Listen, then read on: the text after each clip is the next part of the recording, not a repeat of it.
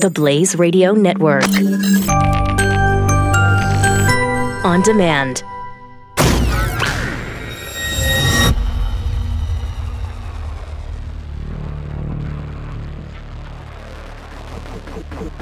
The collision of common sense and comedy.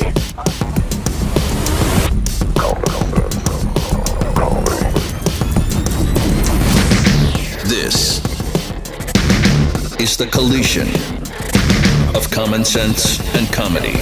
This is the Morning Blaze with Doc Thompson. Oh, thank God. Oh, thank God he's still on Twitter. I was a little worried there. It was a little dicey.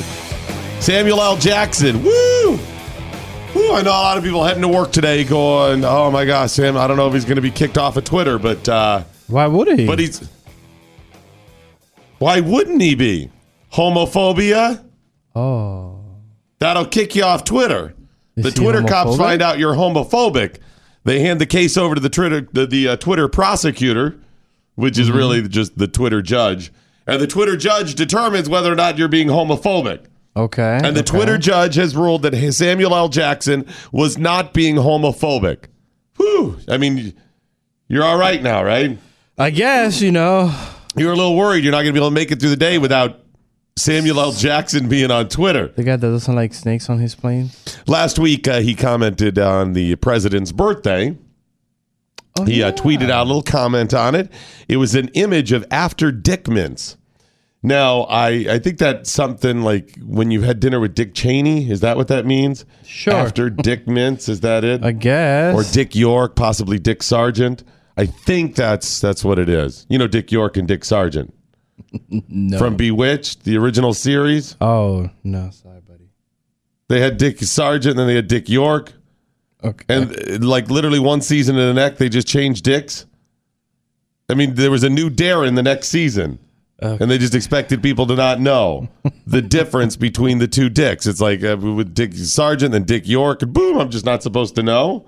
Please. Yeah. Anyway. So I don't know who it was. It was a picture of one of those dicks. Okay. And it said, after Dick mints.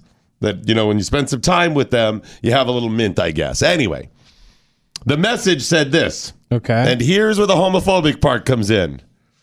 Must have been a party at the White House for the president's birthday. Mitch, Paul, Rudy, and others. I'm guessing he means Mitch McConnell, Paul Ryan, and Rudy Giuliani. Okay, so again, must have been a party at the White House. Mitch, Paul, Rudy, and others were spotted wearing knee pads and carrying these lined up outside. Happy birthday.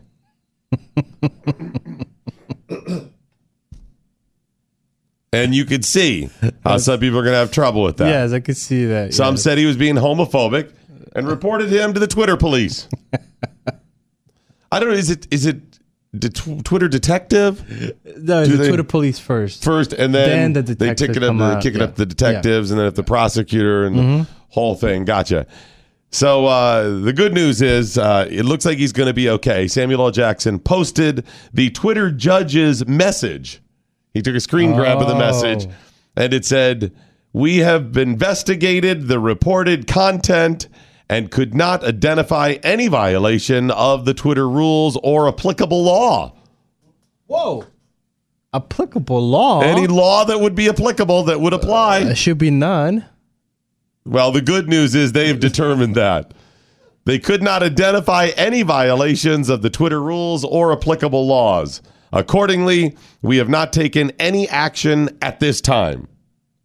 Why would you take action? If they determined that he violated the applicable laws, wow, or the Twitter rules, they would take some sort of action. Now, they said we've not taken any action at this time. So that means something could come up. Maybe they're going to take action next time. At this time. Or this time. Or this time. We don't know.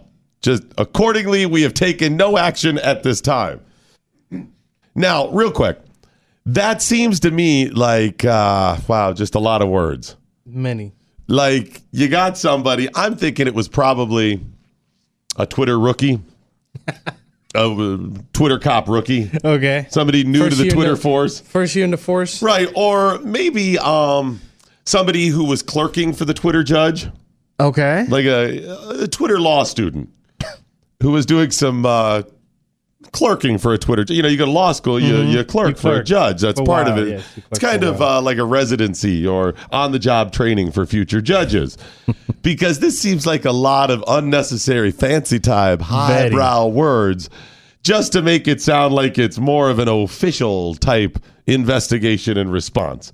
You know, what you may want to, I'm guessing the Supreme Court justices, even sometimes in some of their writings, they're just like, there's nothing here, just shut up. That's what they really want to write. But they can't. But they got to go pursuant to previous rulings from Supreme Courts past in the case of Cruz versus Thompson, wherein for Alf about the date 23rd November, our Lord of the Year of the Lord. I mean, just they put a lot of stuff like that because when you put accordingly, Come on, man. we have not taken any action at this time. What time would you take action? Previous to this? No. No. During this tweet? No. During the ruling of this tweet? No, they've not taken any action. So you could take some sort of action in the future over something that you did not identify any violation. How would you in the future identify a violation? Oh, we didn't read it carefully? There's either a violation of the Twitter rules and applicable law or not. Or not. So again, this sounds like it's, you know, some Twitter law student clerking for some Twitter judge that's just trying to add a lot of blah bitty blah in there. So the good news is Samuel L. Jackson posted that, and he captioned it with a long trail of ha ha ha laughters, and then the message, they just keep trying. Who's they? Guessing the haters? The haters gonna hate? The haters are going to hate. Now, Samuel L. Jackson is of what political persuasion? Is he a staunch libertarian? Oh, no. Staunch conservative? No. Is he an anarchist? No. So he's on the left. Yes. Huh. Liberal. Yeah, yet he Progressive. posted something that other liberals said, hey, Sammy, you're being a little homophobic there. Stop it. And in their world, he really is. Oh, yes. In their world, you can't even touch on this stuff. That's a bell there. Can't even touch that stuff, right? Yet he went ahead and did it. And that may be confusing. You're saying, wait a minute. Samuel L. Jackson is a progressive or liberal, and a bunch of people, even other actors. Adam Baldwin, I think he's from Firefly. Yes. That's got such a cult following. I didn't get it. Anyway, he came out. That's ironic. He did? And called it gay shaming. Ooh. Yeah. What if Mitch, Paul, Rudy are gay? Right. So you got another liberal actor in his circle calling it gay shaming. In other words, you shouldn't be doing this. This is against our liberal or progressive ideology. Now, that may be confusing to you, right? Probably that doesn't. But you're missing one tenet of progressivism. What is that? Hypocrisy. So it's big okay. H. Right. You're okay. You're good to go. Yeah. Now, you would think Jack on Twitter, at Jack, the guy who runs that platform. Oh, I was going to say, you're that close to Samuel Jackson, you can call him Jack? No. Sorry, never mind. No, I call him Sammy. Oh! Yeah. Okay.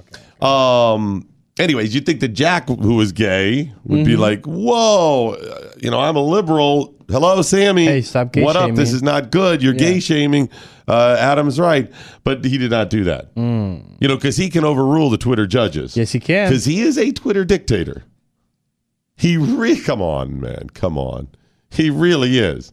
And like a good true dictator, he has the Twitter judges wink around him, his Politburo, so to speak, but he can overrule them. So why didn't he do that? And it comes down to that one tenet that we often miss, and that is hypocrisy. They accept it from one another.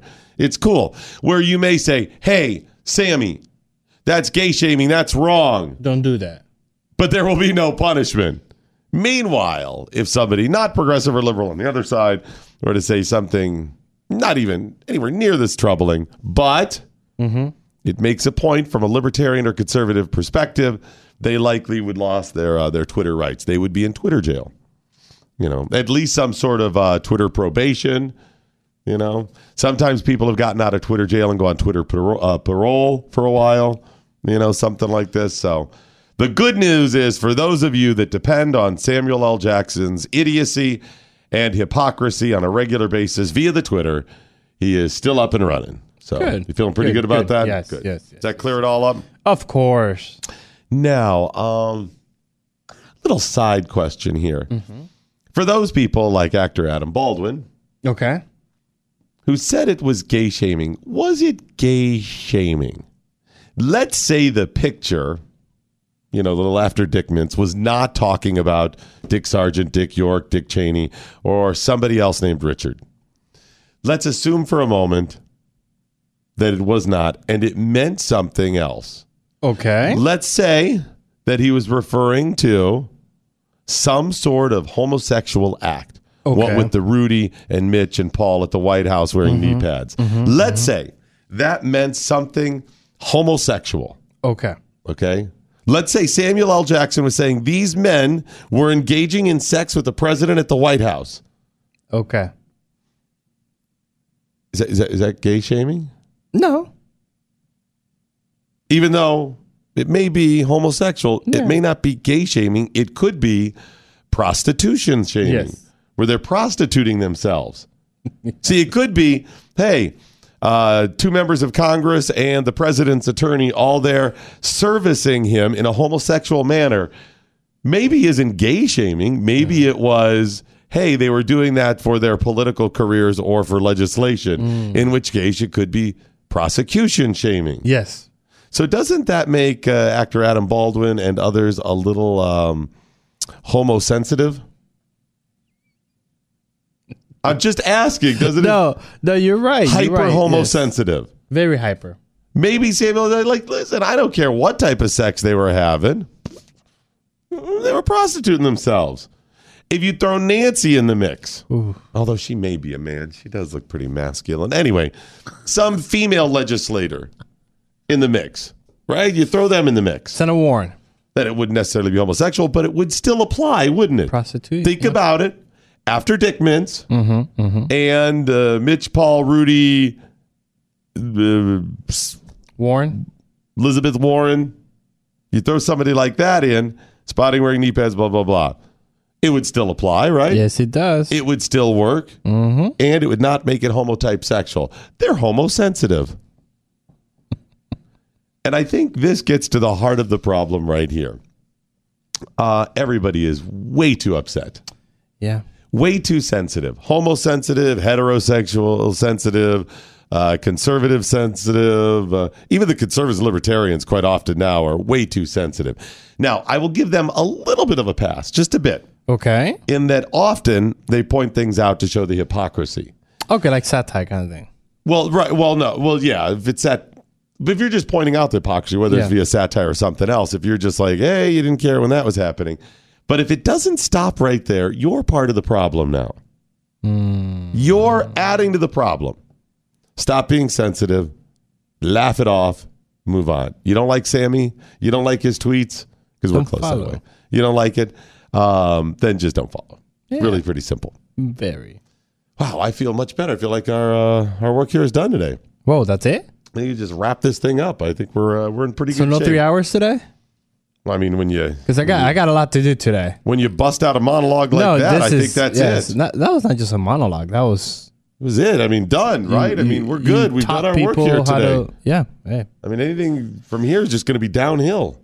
Oh, you should have these go shows. Just wrap it up. Yeah. Just fill something to eat and call it a day. Ooh, I am hungry too. Well, we can get a break in. We'll just go punch out. Oh, man. Go to the time clock and punch out. I'm out. Yeah. Here we go. You ever have to punch a clock? You ever work at a place where you punch a time clock? Which one, though? Well, any type of time clock. Yes. One's where I had you just the stick it feeder in and one. it goes. Yeah. Some you slide it in this way. Yeah, you do that? Yeah. Hey, Kirk Jones, you ever work at a place? Kirk's spinning the dials radio style for us. Where you had to punch a time clock? Never. No. Not physically, no. Did you just write your hours down? I just do it on the internet. On the internet? Just like you filled out the log form your online? hours through like some kind of service. Oh, yeah, where you fill it out. Yeah. Did you ever have to write them down? I did, yes. Okay. I wrote them down, yeah. Did you fake it? The time clock. Yeah, see, that's the thing about it's always just so you write your hours and you just lie. Who's watching? I mean, if you put down like 100 extra hours, Or you show up 5 minutes late. Anybody who writes it down or fills it out online, you show up at 7:15 is writing 7:15. You're going to write 7:15? Yeah, you're writing 7 o'clock if you were supposed to be there at 7. That's what everyone's doing. The only time you write 7:15 if you're supposed to be here at 7:30. Yes, right, exactly. And then it says 15 on the other side. I was right. here at 50. I was 15 minutes early. Work had to be done. I worked at a place when I was growing up where if you punched in a couple minutes late, they adjusted it. To the minute. Why? To like dock your pay a little bit. What? So if you showed up 5 minutes late, I don't want to do the math at this point, but let's say it worked out that you were making, a dime a minute or $1 a minute or whatever it was. You'll take that cut out? up those 5 minutes and you were... Oh, hell no. You lost 85 cents. Oh, I'm staying after. But here's the thing. No, if it was before or after, no, they didn't add that. What? They didn't add it because you were supposed to be there at 7. Oh, no. So if you punch in at, 6:58, they didn't go, well, you make about, 10 cents a minute, so there's an extra 20 cents there. They didn't get that done. What? Because you're supposed to be there ready to go. Wow. A little shady, isn't it? That is very shady. Think I'd go back, collect that cash on them? I would. Mr. Thompson, you're right. They should have paid you for those 42 minutes over the course of 3 years where you punched in a minute early. And it's determined you made 4 cents a minute, a grand total of interest 39 cents. With interest, here's your $1.75. I get the tweets in with the hashtag what I learned today because I know a lot of people have learned things about after dick mints and gay shaming and gay sensitivity. I'm sorry, homosensitivity, all kinds of stuff. Get them in via the Twitter with the hashtag what I learned today. Real quick, got to take a moment and tell you about Nostalgia Wild Rice. All kinds of awesome things going on at Nostalgia. They have some new things that they're working on right now. But of course, they've just wrapped up their introducing their beer jelly, which is so good. In fact, if you haven't tried it yet, you can still get it at blazewildrice.com. They've still got the Grillin' Sampler Packs up there right now where you can get a sample of the wild rice, some other products they have, and the beer jellies, which are awesome. I like going to some stores where they have a bunch of variety of maybe some items you've never seen before. Like I think TJ Maxx has a bunch of them. You go over to the homeware section and they're like, hey, here's a little chutney from the UK or something from France. What about the TJ Maxx? Oh, have you seen the price on those things? Mm-hmm. Oh, my gosh. There's a thimble full of chutney from the UK or Turkey or something, and it's like $75. So expensive. But I could just go through and try all that stuff. Just sit there and open it all up. It's just too expensive to do so. You don't have to worry about that at Blaze Wild Rice with their sampler packs. They have a bunch of sampler packs, but their Grillin' Sampler Pack, of course, is going to play real well right now as we head into summer months. So try it today. Just go to blazewildrice.com. They got the jellies, the jams, the syrups, the pepper jams, the beer jams and jellies. They have the wild rice mixes, the flour, the waffle mixes, the soups, the polenta, all of that stuff. Polenta's really good, too. Because it cooks faster than the wild rice. Yeah. Like the wild rice I make ahead of time because it takes, half hour to cook if you really want a lot of water, if you really want to make it soft.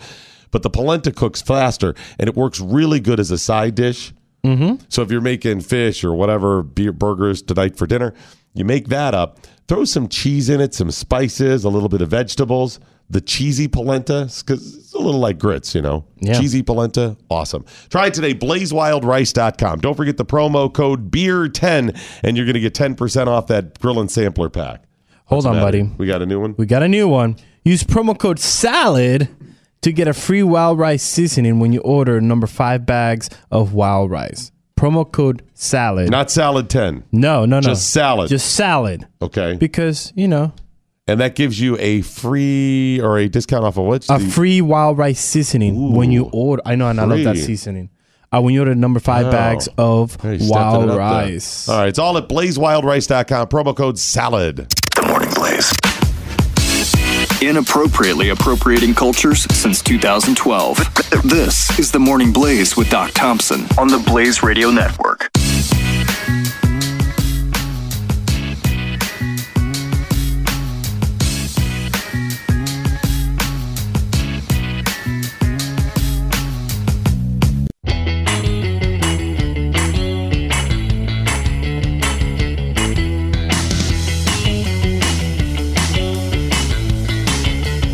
The Morning Blaze with Doc Thompson.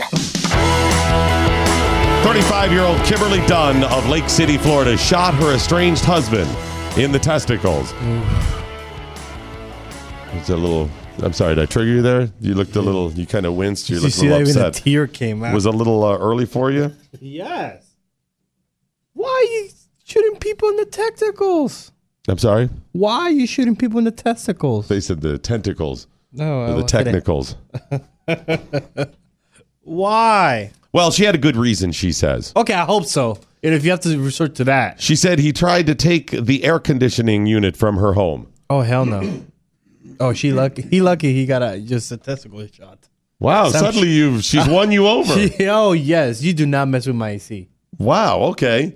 She said she was furious when her soon-to-be ex-husband, they were estranged, and his brother showed up at her house and tried to take the AC unit. Now, it was one of those window ones. Oh, okay. She said, he said he saw that she was trying to sell it on Facebook. I'm guessing it was probably their house. Yeah. And he bailed. Then he saw that she was trying to sell it on Facebook. So he and his brother went to her home to take it. And they pulled the plug out of the wall and tried to remove it. She sat on it to try to stop him. That is so Florida. When that didn't work, she took out a pink stun gun. Whoa. And a handgun. Oh, hell no. And she tried to zap him. Okay. And while she was trying to zap him, he knocked her on the head. With what? I don't know, but she dropped both guns, so it must have been pretty hard. I know. Right? She drops both of them. So she quickly recovers. Got it. The handgun. Oh. Bang! Shoots him in the beans. Oh, there it goes. Right there. The arrest report says that his brother immediately pushed her to the ground and screamed, "You shot my brother!" And then choked her until she blacked out. Whoa! Wow! Do not go to the family reunion of these people because, man, they know how to have fun. He then picked up the brother who was shot in the testicles. Yes. The ex-husband. Picked up the gun and took it to the hospital with him.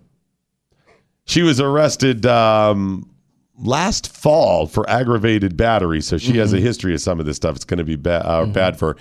She was arrested then after she failed to show up in court on the aggravated battery charge. Now faces this additional charge. Wow. And contempt of court. Wow. She said she only meant to scare him. You know, I can't believe that you have passed this entire story without answering this most simple question that everybody wants to know. I don't know the type of gun. It was a handgun. It didn't say. Okay, that's not it. You know, the audience right now is asking, and I'm myself asking, and Kirk, was she hot? Okay, thank you. Thank you for calling me out on this. Yes. Yes, she was. Because she had no AC. Stupid. See what I mean? She's hot because her home wasn't cool because he stole the air conditioning unit. Okay. Was she attractive? Yes. Well, she sat on the AC, so. She the picture I saw was the arrest picture, and that's not always the best determining. No, it is not. They always look pretty rough. What about there. the crazy eyes? She had a little bit of the crazy eyes, and she looked like this is just my speculation. Okay, given the history, knowing this story and the picture, I'm thinking this woman self-medicates. Oh. Dabbles in, pharmaceuticals, these Legal? type of things. No. I'm thinking of self-medicating. She's just sampling some things there. And there may have been some around this time, too. That's my speculation. Okay. Maybe not. I could be wrong. Okay. But based on the picture, it looked like she... if I see a picture of her 5 years from now, and she looks like 30 years older with no teeth, it will not shock me. And remember, it is Florida. All right, we'll get your tweets in with the hashtag What I Learned Today. It's at Doc Thompson Show, at Real Chris Cruz. This is The Morning Blaze.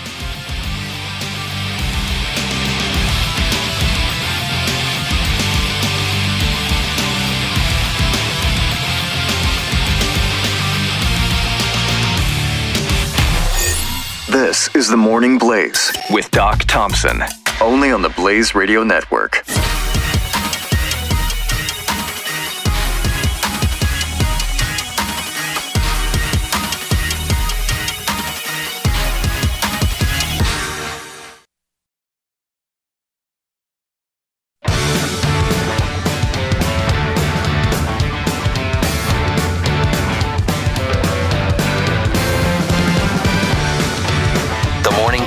with Doc Thompson. All right, and now my friend Chris Cruz will offer some tweets. I will. You got Coop saying what I learned today in Florida story. It's on a Tuesday. Feels like a Friday. Just a little tweeter there. Yeah, that's good. That's good. I mean, we share other stories here and there when they're that important because there's a lot of lessons there. Lots and lots of things to learn. Laura D saying, I'll shoot off someone's balls to get my AC. Yeah, that's going to be... I was thinking the other day, do you realize how used to and how much we take AC for granted now? I was thinking the other... I didn't have AC growing up. Well, you didn't in, the plantain jungle there, banana forest. I know you didn't. Puerto Rico? Yeah. We didn't have it growing up. And then I started thinking, I had it at a couple of apartments I had lived in as an adult. Okay. But then as a young adult, I moved back home. Okay. My parents still didn't have it then. Is that pre or after fire? It was after a couple of them. Yeah, it happens, But my folks didn't get it up until they built a house a couple of, maybe 10 years ago. Wow. They didn't have AC. And then I was thinking, how the hell did we sleep? That is so true. I mean, I know I'm getting old. My window of comfort is like 4 degrees. It's like 71 to 74. That's my degree of comfort. I can tell instantly. I wake up. Oh my gosh! I know. There it is. It's 75. If it's 1 degree up, I wake up. So I'm like, I don't know. Maybe it was just I was younger and it was. I do remember a couple of times where it was really hot in the summer where I'd go down and sleep in the basement. Oh, because it's cool down there in the basement. Oh yeah. And I was like, okay, I'll deal with the funky basement, musty smell. It was still better than the heat. So I don't even know what you end up doing. Dave saying it's always too early for ball shots. I don't know. Okay. Speaking Doug saying, so today's TMB is going to be dedicated completely to male genitalia. No, not completely. It will just be well represented. So far, you got Samuel Jackson. I got that, and the other lady in Florida. I got it. So somehow it's just been well represented. I don't want people to be, have a deficiency or anything. You go through your day, you're going, how come we didn't hear more stories about male genitalia, whatever? Is that some really? It can happen. Is that something that our audience is like? Hey. Our audience, yes. The real world, normal people, no. Audience, no. Yes, Jackholes, absolutely. Yes. Like, just didn't get enough stories about people getting shot and things like that. Maybe perhaps we regroup, though, and take this a slightly different direction. Got to tell you about Riduzone. If you're struggling with weight loss, try Riduzone. It's pretty simple. It's new tech. It's something that has not existed up until the last year or so when Riduzone folks brought it to market. It was based on information and research done at the University of Southern California. Which was at UCLA. Anyways, one of the state colleges in Southern California. And they worked on this for years, and they found out there's this molecule called OEA. That's the shortened version for it. It exists naturally in your body. Your body actually makes it at times.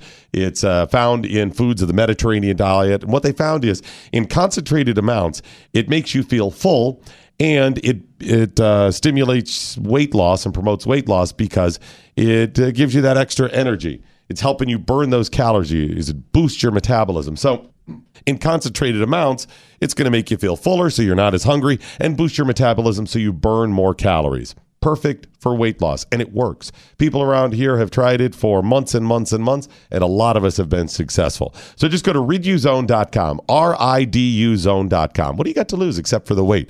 If you're somebody that's tried other diets over the years, give this a shot. I mean, you've probably wasted thousands maybe of dollars on all kinds of products and services and plans. This one actually works. It's called Riduzone, RIDUzone.com. Don't forget the promo code DOC, and you're going to get a discount. Riduzone.com. Tim Ortman joining us now, author of NewsReal, A View Through the Lens When. Hey, Tim, how are you? I'm good. Thanks for having me. Tim, tell me a little bit about your background, A View Through the Lens. You were a cameraman and producer? Correct. A View Through the Lens When is a memoir about my time as a young NBC staff cameraman based overseas with the Foreign Press Corps. It takes place during the 80s, which was a pretty tumultuous time for international news gathering. So for me personally, it started with the war in Lebanon and concluded with the fall of communism in Eastern Europe. And throughout that whole time, I developed a real sense of camaraderie with the other men and women that I worked with and felt incredibly proud to work for NBC in the much larger broadcast news business. And when I went to write the book, I wanted to write more than memoir. And given the climate we're in right now with all the media bashing, it was an opportunity for me to remind the reader that in a free society like ours, a strong independent news media is a really important thing, a real asset to the American people. Absolutely. I mean, media is really important. I think the frustration now is the perception that there is a bias and an unstated bias in many cases. I think people are even okay with some bias as long as they know. That's an important point. At the time when I write about the book, there were only 4 networks. CNN had just kind of come on, and the anchormen, Tom Brokaw, Peter Jennings, Dan Rather, were more trusted than presidents. So people just, millions of loyal viewers just tuned in and got what they knew was going to be the straight scoop on what happened in the world that day. And now you've got a much more crowded landscape and a lot more different alternatives to go and get your news.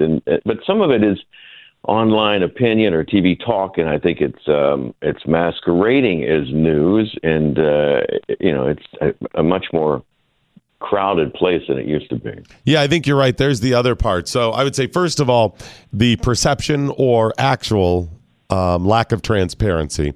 And then number 2, the conflating of news and fact and anchor or reporter and talk show.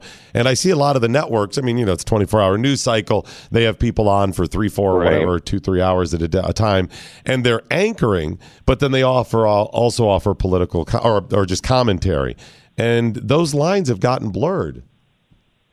Yeah, and I like talk shows. I enjoy opinion. Every Sunday morning I get up, and whether it's Chris Wallace or Chuck Todd or whatever, I enjoy listening to the Sunday talk shows, and it's entertaining, it's enlightening. But Sure. I know that it's opinion. It's not. They're not delivering me the news. They're debating the news. So it's fun, but I know that if I want to go and get my news, that's going to come from a different source. Yeah, and I wish that was stated. If you look at the early newspaper and journalism in America, it was very biased, but they led with that. It was even in the names of many of the newspapers, some of them that are still around today or evolutions of them, and it would be right in the newspaper what their bias is, right in the headline. Hey, even today, if you pick up the New York Times, you go to the front page and you're going to get news of the world. If you go deeper in the paper, it's opinions and editorials, and it's identified as such. And TV used to do the same thing. Remember when the general manager would come on the evening newscast at the end, and it would, there'd have a crawl at the end, and it would identify, or at the lower third, and it would say this is an opinion, or an editorial. But you're right; it's not now so clearly identified as opinion. But with all the new channels and all the new online options, and all of this change is inherently good for us as news consumers, but it just means we have to work a little harder at it to determine what's news and separate it out from the rest. So tell me about your time traveling. So you spent all the years traveling as a cameraman, much of it overseas. That's really difficult on your family, right? You try to start a family or have a normal life. That's tricky.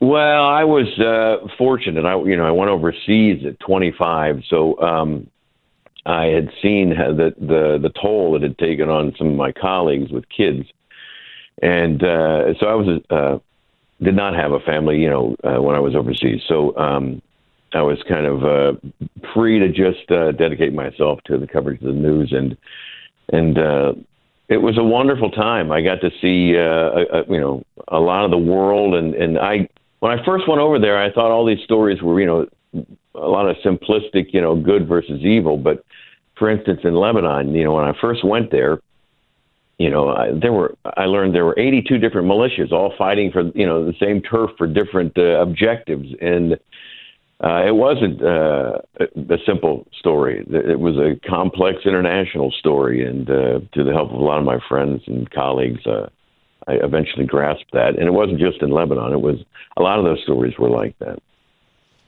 Yeah, it's funny when I think about my career of town to town, up and down the dial, being at different radio stations and broadcast outlets, and I look back and, what is it? I think I've lived in 12 states or something silly like that. And I think how frustrating it is at times to not have more roots in one place where you develop more connections and community. I really lost something. However, I also gained something having gotten to see and live in a lot of different places and experience a lot of different things. Do you kind of feel that way with your travels? Absolutely. I mean, I benefited from seeing a lot of different people, places, and things. And my perspective of the world was certainly shaped by those early years. And I continue to travel abroad. And although the older I get, I slowed down greatly. But, I witnessed, there's a lot of crazies out there who would do us harm, us Americans. And as an American cameraman, I mean, I was shot at and shelled and beaten just because I was an American with a camera. So I know, we need to protect ourselves from those types of people. But I also saw in traveling, I was fortunate to cover news on 5 different continents. So, and seeing all the people, places, and things, I realized that we as humans that share the planet have a lot more in common than a lot more that separates us, a lot more similarities than differences. And news and information can help bring an understanding for each other and in some way kind of shrink the globe. So it's a really vital tool. So tell me about some dangerous situations. Were you ever in a dangerous situation covering something, especially overseas? Were you worried about your safety? I think, I mean, it wasn't a daily routine, but international news gathering can be a perilous occupation. And toward the end of my time overseas, we thought communism and the Berlin Wall were going to be around forever. And we started to see little cracks in that Iron Curtain. And we went behind the Iron Curtain, and so we saw these refugees, these immigrants coming through from Eastern Europe into West Germany. And it just wasn't done. And we were perplexed on how these people could ride a train from communism into freedom. So we went into Czechoslovakia to find out how this was going on. And there were a lot of East Germans leaving East Germany into Czechoslovakia, and they would go into the West German consulate in Prague and claim citizenship once they got on the West German ground. So it started this trickle of East Germans trying to get to freedom. And at one point, there were 5 trainloads full of East Germans that had made their way through Czechoslovakia into West Germany, which was democracy. And at some point, the communists in Czechoslovakia had enough, and there were some student protesters that were protesting the oppression and the communist rule. And the police, the military, paramilitary police, decided to take the protesters and the protest apart physically, very violently. And we were in the middle of it. We were shooting it, and we were taken apart along as well as the protesters. Our cameras was destroyed, but we got the tape out, and it made a huge difference. And the next day, there were 500,000 Czech protesters demanding the ouster of the communist regime, and within a couple of weeks, they'd called for free democratic elections. Wow. It was the end of those communists. So it was, we were pretty battered. My sound man and I, we'd taken quite a beating, but we survived, and those pictures made a big difference. So the book does that. It kind of looks back and sees the inherent good in news coverage, both then and now. It's sometimes serious, obviously, with stories like that, but sometimes a humorous look back. And it's from a cameraman's perspective. I went on to do producing, but it's not an executive producer or a New York executive's perspective. It's a cameraman on the front lines of journalism kind of telling these stories. It's got to be gratifying and pretty emotional, too, when something like that starts winding down and you start thinking, wow, that was... Close one. That was a close one, or just a more powerful moment. Yeah, that's. Tim, I have a question for you because I'm a millennial and I get my news mainly from social media, but you don't consider Twitter or Facebook news organization. Well, I say that because I think that Twitter, and I have kids who do the same thing, and again, change is good. You can't put the journalistic genie back in the bottle. So this is what the landscape that we have. But in looking at Twitter and Facebook, I mean, oftentimes I see them regurgitate news from other sources. They'll reprint something from the New York Times or NBC or Fox or something. So they're not taking ownership with those stories. They're just spreading it out. And their harm is that, we found out with Cambridge Analytica that, if it's the Washington Post, there's a reporter taking ownership of that story.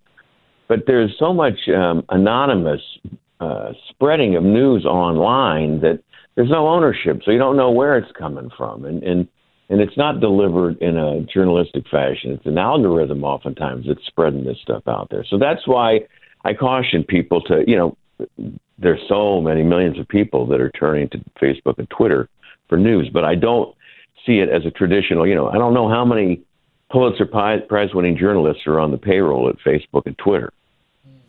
That's a good point. Yeah. Very interesting. The book is NewsReal, A View Through the Lens When, and the author is Tim Ortman. Tim, what we'll do is go ahead and post on social media links to it so people can check out the book.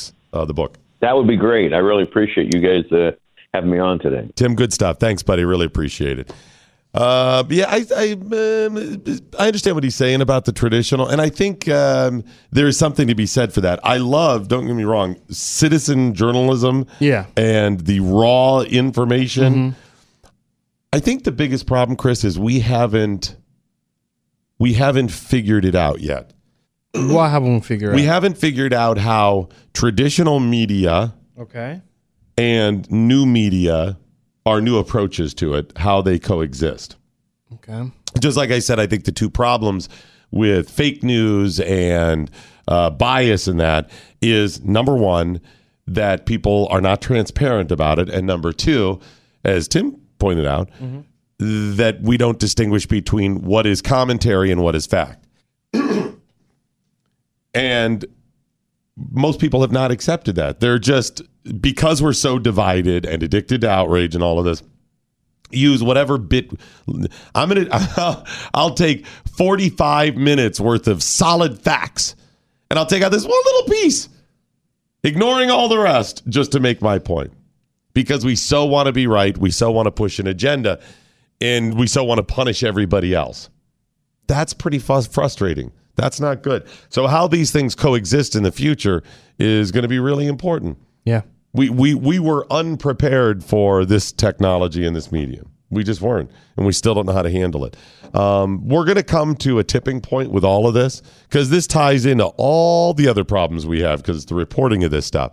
It ties into all of it. I don't know what the tipping point's going to be. There will be a realization, and as part of a climax, a realization of this, and I think then we'll all settle down into kind of an accepted world of this is how you do things.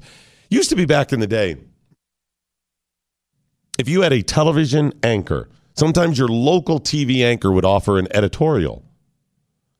They would do that once in a while. Okay. A lot of times it would be the station general manager or the operations manager or program director. So the anchor would be like, and that's what's happening in the Middle East today. And now an editorial from our station's manager, Pete Jehenowitz or whatever. And they'd cut to his pre-taped, and he'd be there on a stool, with the light, one spotlight. And he would comment on it or whatever. And it was biased, of course, and often left-wing. But at least it distinguished between the two. Occasionally, the anchorman would do it. But he would turn to a different camera, and it would flash editorial at the bottom. And it was really, really obvious with the stuff. You may need a little bit more of that in the future. You are listening to the smooth sounds of the Morning Blaze with Doc Thompson. On the Blaze Radio Network!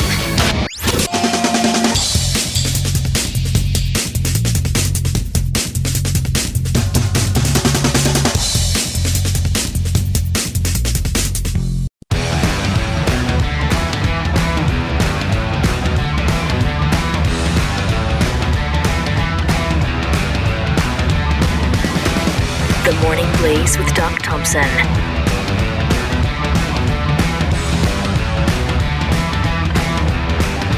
Let's see here from Lori D. Spoons. Do you have her tweet? I'm going to retweet it right now. There it is. What do you got? Go. Lori D. Spoons. Ishmis. Now read the whole thing. Go. Oh, journalism is dead. I want # King Chris say lightning round. First round. Ishmis. Yeah, journalism is dead. She wants a can Chris say it lightning round. First word, go. Ishmus. ISTHMUS. Ishmus. Let me give you one more. No, you're not. Final answer. Ishmus. Okay, that's the hill you want to die on. Yes. Okay, good. Nick in Detroit, I served in Germany at that time. I still remember the first time I saw a car from East Germany with its different license plate. It had 4 or 5 people inside and what had to be everything they owned. It's a really interesting time. I missed out. My brother, when I was in high school, I think it was a senior in high school, maybe later part of my junior year as well. He worked for a company in Ohio where we lived, and they would send him all over the world to fix these computerized drafting machines. Oh, that's pretty cool. Yeah, and I mean now that's pretty standard stuff, but it was pretty high tech at the time. And one of the places they had regular customers was Germany. I think they had Opel, the car manufacturer, as one of their big clients. And they actually serviced the equipment and had to work on it so often, which that sounds kind of shady, like it didn't work real well, that they had an apartment in Germany near the plant.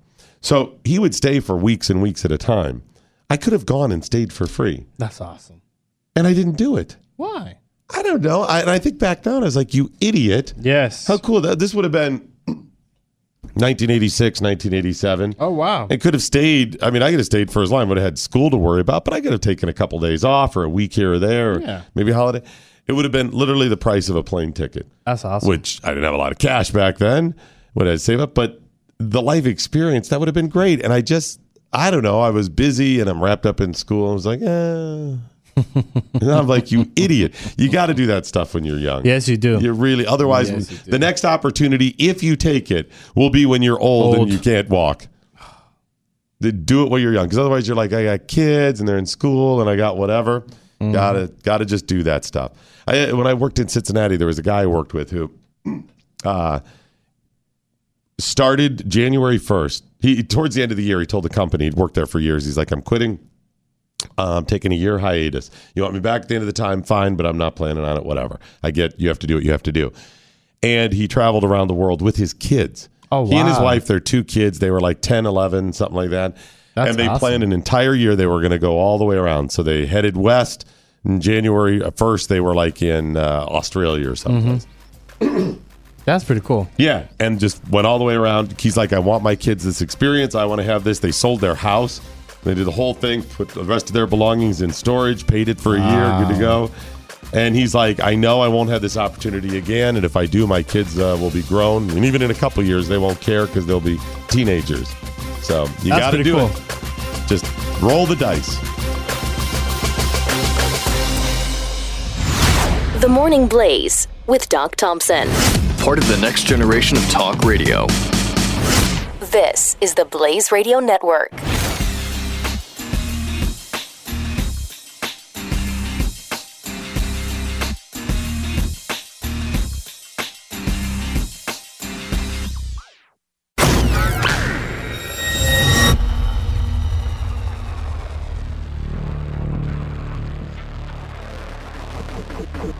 The collision of common sense and comedy.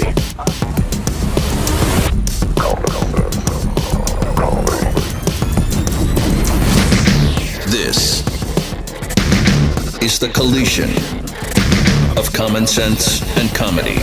This is the Morning Blaze with Doc Thompson. Okay, these weasels in Washington, D.C. Oh my gosh, these weasels. The Republican weasels. The biggest problem, folks, is not progressivism and liberalism. The biggest problem is D.C. That's the biggest problem, because even the people that you send there to fight against these other things that you know are awful, or for the things that you know are good and they should be doing, you can't even trust them when they get there. I spoke with a buddy of mine over the weekend about a member of Congress who, and my buddy is a DC insider. He knows where some of the bodies, actually he knows where quite a few of the bodies are buried.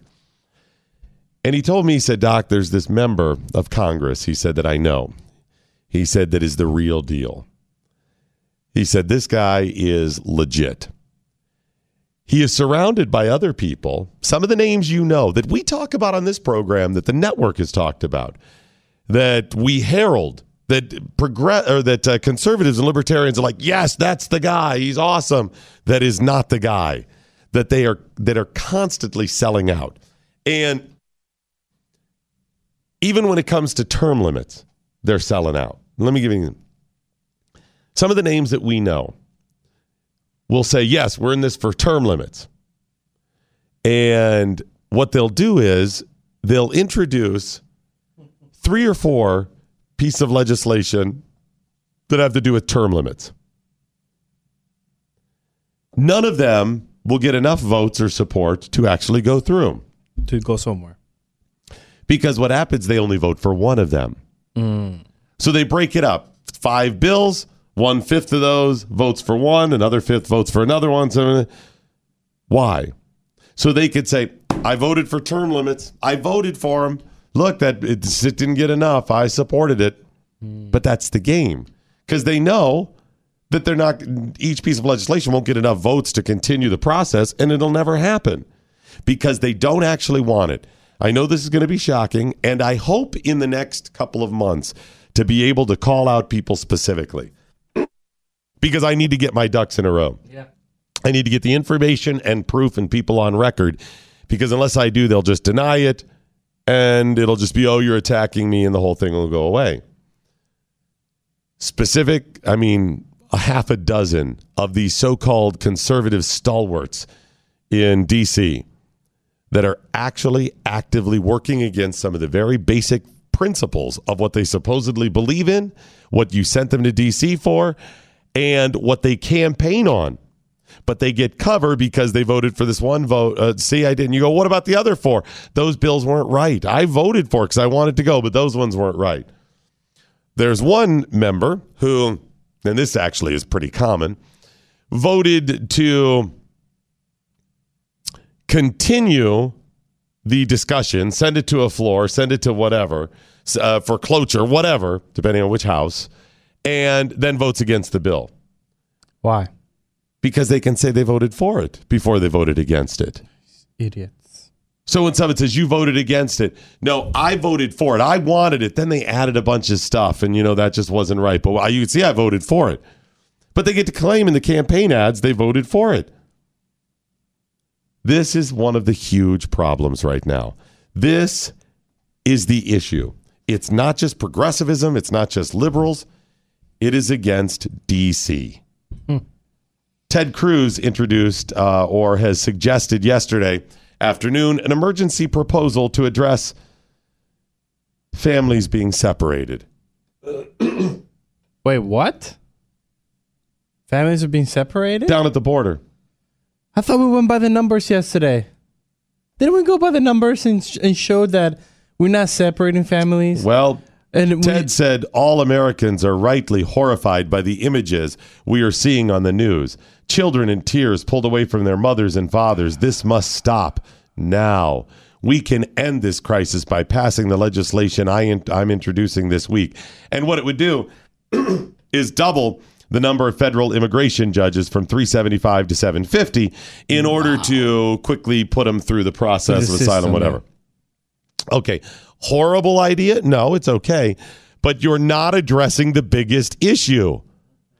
See, we still have to process those people. We still have to process them, which costs us money, which still has kids separated from parents if they continue this, just for a shorter period of time. No. Stop them before they get here. Secure the border. Take away the incentive for people to come here in the first place. Number 2, secure the border. I don't care if we have agents that are standing 3 feet apart that line the border 24/7. Send the military. Build a wall 20 feet high. Build a moat with sharks, a minefield, sharks with lasers, alligators with AKs. I don't care. Whatever it takes, secure the damn border and you don't have to worry about it. If it costs us $1 trillion to secure the border. Do you know the amount of money we save by not having the illegals here and going through all this nonsense? Just the kids, 12,000 a day that we currently are taking care of. Minimum. Hundreds of thousands of every day. That's not including the court costs and the other expenses we have and all of the free stuff they get. The schooling, the detriment it takes to society, the money that they take out of our economy and send back other places. All of these things are legitimate. That's not immigrants. Those are illegal immigrants. Stop them before they get here. Ted, fine. You're taking a step. But you know why he's really taking this step? Yes, they're horrified that they're being separated from their families. You know the real reason they're horrified? Because the midterms are coming. Both sides horrified because they can use it as a political football. The Republicans are using the outrage now, just as they've used it on immigration. It's not legitimate. If it was legitimate outrage on immigration, you know what they would have done? Passed legislation over the last 2 years. If Democrats were horrified by all of this, they would have passed it the first 2 years of Obama when they had the House and the Senate and the White House. The Republicans have had it for 2 years. They're horrified by all of this stuff and didn't do it. They're horrified because it's a talking point. They're not worried about the kids on either side, neither Republicans or Democrats. They're not worried about the families. They're not worried about immigrants. They're not worried about America. They're not worried about doing the right thing. They're not worried about the economy or any of this nonsense. They're worried about getting reelected. They don't want term limits because they want their cushy job. And here's a really important point. The guy in Congress that my buddy said is the real deal. He said, you know, part of the reason they don't want these term limits isn't just the job and the whatever. He said, for many of these people in D.C., this is the best job they've ever had. Wow. I don't mean like the easiest job. No, he the means best job. The most money they have ever made. They make almost $200,000 a year. Wow. Now, for a lot of them, if they're businessmen, they have millions or whatever, they go, it's not a big deal. But many of them have never made six figures. Many of them only made $60,000, $70,000 a year. Now it's $200,000 a year. Yeah, they want to keep that coming in. And they're somebody. They're not some mid-level manager at in corporate America. They're somebody. They're the honorable, distinguished gentleman from the state of Florida. That's the reason they want it. The proof is the last 2 years for Republicans and the first 2 years of Obama. They could have done all kinds of this stuff, and they didn't. Joining us now, the author of How the Liberal Mob Ruined Science, Journalism, and Hollywood. It's Derek Hunter. How are you, Derek?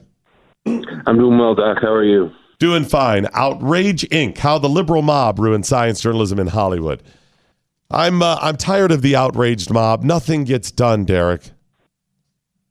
No, it doesn't, and you're sitting there and you're exposing it. And another one of my favorite little tactics that they like to use is you hear this every election cycle: is I led the fight against this, or I led the fight against that, or for this. And all that is yeah, I co-sponsored a bill. I didn't really do anything for it. I didn't, try and get it passed all that hard. But I put my name on a piece of legislation, and suddenly they're throwing their shoulder out, patting themselves on the back, and they really only do it because they want the campaign ad. It's hilarious and sad simultaneously. Yeah, it's so funny, but each side knows this, but we accept it from our side. We accept the manufactured middle America family. Chris Cruz and his family. Chris is sitting here in a polo shirt because it's the weekend, and he's sitting on the front step of his house with his 2 kids and the dog, and he's going to tell you about what real American life should be like. I mean, we accept this manufactured politician when you know it's not that way. Yes, but there's also the great one, I was the deciding vote, either in favor or against. Now, it didn't pass, or it passed by 100 votes, but whoever was the one that was the 218 or 51 in the Senate, it doesn't matter, of course, but they paint themselves as the hero of whatever happened to get done or whatever they managed to stop being done to us. it's just a nonstop group of cliches. It's kind of funny, and if it weren't so sad, it would be hilarious. But this is what we've come to as a republic, and sadly, it's so easy to do because we've come to be conditioned to look to government to do so much that there's so many opportunities for these boneheads to sit there and tell us how wonderful they are. And we're just waiting for the gotcha from the other side. It's frustrating for those of us that have, strong feelings and we know the right way forward. We know some of the failures where we've gotten away from our core principles that America is based on. Because when we talk about them, it is positioned as, you're just talking because you're on that side. Because that's part of the machine. So we have two things I look at we're fighting. We're fighting the wrong ideas, people on the left, progressivism. But we're also fighting just as much and maybe more so that D.C. machine. Well, one of the biggest problems with Washington, D.C., the progressivism, isn't a democratic exclusivity. It isn't the exclusive domain of the Democratic Party. It's a concept that the government and the ruling elite know better than you do how your life should be. So maybe there's a Republican way of doing something, and whenever Democrats introduce something, we need to take over the healthcare system. Now, the conservative response should be, no, we shouldn't. The states can do what they want, but the federal government has no business in this. 9th and 10th Amendment Constitution, pretty easy case to make. It's pretty easy to argue for liberty. But instead, they said, no, here's our version of it. And they immediately cede the concept, but they offer half a loaf. Now, if your choice come election day is the choice between somebody willing to give you $5 and somebody willing to give you $1.50, you've already conceded the concept that the government should be giving you money. Why wouldn't you vote for the person saying they're going to give you more money? That's a great point. Instead of saying, no, we're not, these are the wrong ideas, just entertaining the discussion of how we should do it. You're right. They're conceding that, we need to do something. Mm-hmm. Well, that's one of the worst things in Washington is we have to do something. We hear that all the time on the Second Amendment. We must do something after something horrible happens. And then you say, okay, well, what if we had done all of the things you're proposing? Would any of that made a difference? No, but that's not the point. Like, well, then what is the point? The point is you've had this wish list of things that you wanted in your fever dream since your teen years, and now you see an opportunity to advance it. And it's nothing but a bunch of opportunism and grandstanding in Washington, D.C., and I say that as somebody who lives there. It's sad. So let's talk a little bit about these manufactured personalities like Bill Nye and Neil deGrasse Tyson. Yeah, Bill Nye, the engineering guy who was a failed stand-up comedian who got a job as an actor on a kids show on a local PBS station, who suddenly now is the moral voice of climate change. Now, or gender politics, whatever it is. And Neil deGrasse Tyson, and Bill Nye is probably a very nice guy. I know people who've known him. They say he is a nice guy. But that doesn't make him an expert on climate change, having read a study or having read an AP article. Same goes for Neil deGrasse Tyson. He's an astrophysicist, probably much smarter than I am. But the deep space is the exact opposite of climate. Yet he is given absolute moral authority and genius-level opinions, according to the media, on climate change. Why? Because he says the right things. He's not a climatologist, neither is Bill Nye. Yet whenever there is a rainstorm or a hurricane, you can find them on the CBS Morning Show or whatever show you've got, talking about how this is just the beginning of the death of us all. And, of course, the unquestioning bobblehead hosts just nod right along, going, oh, my God, yes, you're so brilliant. You're absolutely right. You agree with everything I think. Therefore, you're correct. They're media manufactured personalities. Look, you find life on another planet. You want Neil deGrasse Tyson on your show. You have a flood in your basement. You don't want Neil deGrasse Tyson on your show because he doesn't know anything about that. No, you know who I want? I want a plumber at that point. That's who I want. Exactly. But they are given the moral authority on. They are unquestioned. Again, Bill Nye is just an engineer. He is a failed stand-up comedian. He's a corny kind of guy. When he was doing little science experiments like making hot air balloons on television, he was absolutely harmless. But now he wants to command a large percentage of our economy because he has bought into climate change. And again, this is what the left does. The concept of climate change is the perfect example of the outrage manufacturing machine. It is, if you don't act now, the whole world is coming to an end. Well, that scares the hell out of people. People afraid don't think rationally. And if you'd notice, Doc, remember when Al Gore first was going on about this in the 90s and the Sure. 2000s? We have 10 years before everything goes to hell. Well, it's been more than 10 years. We're still here. I'm in New York. I didn't take a gondola to get to my hotel. The predictions did not happen. But what they didn't, instead of, if you're in a doomsday cult and you're the leader of a doomsday cult and you say, come Wednesday, we're all dead. Thursday morning, you're going to have some explaining to do. Yes. But when it comes to climate change, it did no self-reflection. They just changed. They went from 10-year predictions, because 10 years comes pretty quick, to 100-year predictions, so that everybody alive now when the prediction is made will be dead and won't remember that it was false.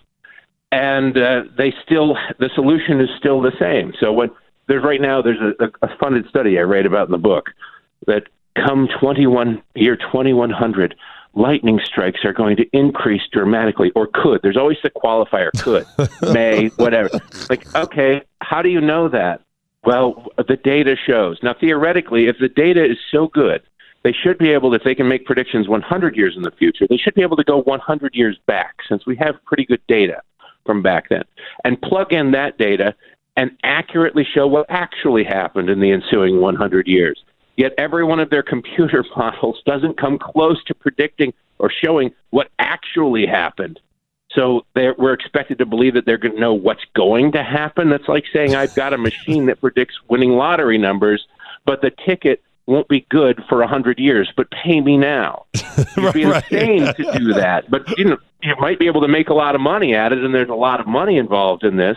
But it's mostly just designed to scare the hell out of people and think your grandchildren are going to die on a rotting planet unless you cede your money and your liberty to the government right now. It's a hell of a racket because you can't prove it, but most importantly, you can't disprove it. And that's the key right there. I think you're right. I think you're spot on with the name of the book, Derek Hunter. It's Outrage Inc. Everybody is outraged now at everything, even nonsensical things. How the liberal mob ruined science, journalism, and Hollywood. Again, it's titled Outrage Inc. Derek Hunter, thanks, buddy. We'll tweet out and post a link to this, okay? I appreciate it. Thank you very much. All right, sounds great. Outrage, he's right. That's the key. Just stop. And I think I'm looking for solutions on this stuff. It's the reason I want to have these guys on, too. But I think part of it is challenge the outrage. Why are you ticked at this? Why are you upset at this? Stop. And desensitize people to it. How do you desensitize them? You keep talking about it and you keep doing it. Speak your mind. 888-900-3393. This is The Morning Blaze with Doc Thompson. Part of Generation Blaze on the Blaze Radio Network.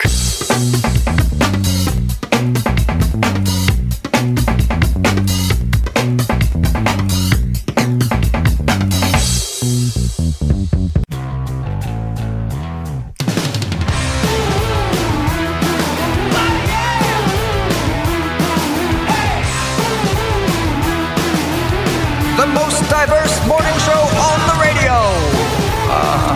Because HR said we had to. So, it's The Morning Blaze with Doc Thompson. It's simple advice on how you get elected or reelected. Okay. You want to know how to get reelected? Yes. I'll tell you in just a second. But first, I got some information on you and how you can make some more money, and it's via Earthwater. Earthwater is an awesome product. I have Earthwater constantly, every day, multiple times a day. You make your coffee pretty with much what I do. I make my coffee. Got it right here. This is made with Earthwater. When I run every day, come in, I make those extra steps to come over to the Earthwater dispenser we have here. I know, because we only the Morning Blaze drinks Earthwater. Everybody else can drink the the other. We kind of keep it for ourselves. We do. hoard it here in the studio. We got a like 10 bit. gallons, and this all ours. It is, and it's because I want those extra minerals. Listen, it's so difficult every day to try to eat right. Do you want to be around? You want to be healthy. You want to stave off any diseases, whatever. You know, it's eating right and working out. You know, these are part of being healthy. So as I try to work out and whatever, and you're looking for those little edges, the little extra thing you can do, it's easy. Why not have Earth Water? It's really healthy for you. It's got those 70 trace minerals in it, and I love it. It's great. The Fulham looks dark. It's black. Cubby calls it dark water. So does Milo. Or black water, one of the two. He's kind of back and forth on it. But it just tastes like water. So why not have it? It's a good product. You'll love it. Just go to earthwater.com and check it out. But now they've offered, to try to grow their business, they've started this affiliate program. It's really difficult to grow businesses, really difficult to get businesses off the ground, especially a business that's selling a product like this that needs to be national. It's hard to make water something that you order online and get shipped to you. It's heavy when you ship it out. There's shipping issues. It's something that you hope you'll end up in every 7-Eleven, every Walmart, where you grab it and go. That's where you make it. In order to get to that point, it takes years and a lot of money in marketing. I mean, a long time. Look at Netflix. Yeah. Netflix they're just doing digital. They don't even have to worry about shipping stuff. Nope. And what have they gone? They've gone into debt, billions, I think now, right? And some of the other ones, Hulu and some of the other providers, because they know they're banking on the future. It's going to take a long time before they really make money. So if you're Earthwater, they're like, okay, let's start this affiliate program. It is a proven way to grow a business quickly, to get it out there. Now, what you get out of it is still the great product that's Earthwater, but you get an opportunity to be an affiliate, an opportunity to share your unique ID link with others and make money. By becoming an affiliate, you get to reserve your position in the network marketing tree with the direct market model when they launch it fully later this year. So you'll be the Earthwater brand ambassador, let's say, and you get paid, or will get paid, a 40% weekly commission on all orders placed by your customers. That's right, 40%. That is huge.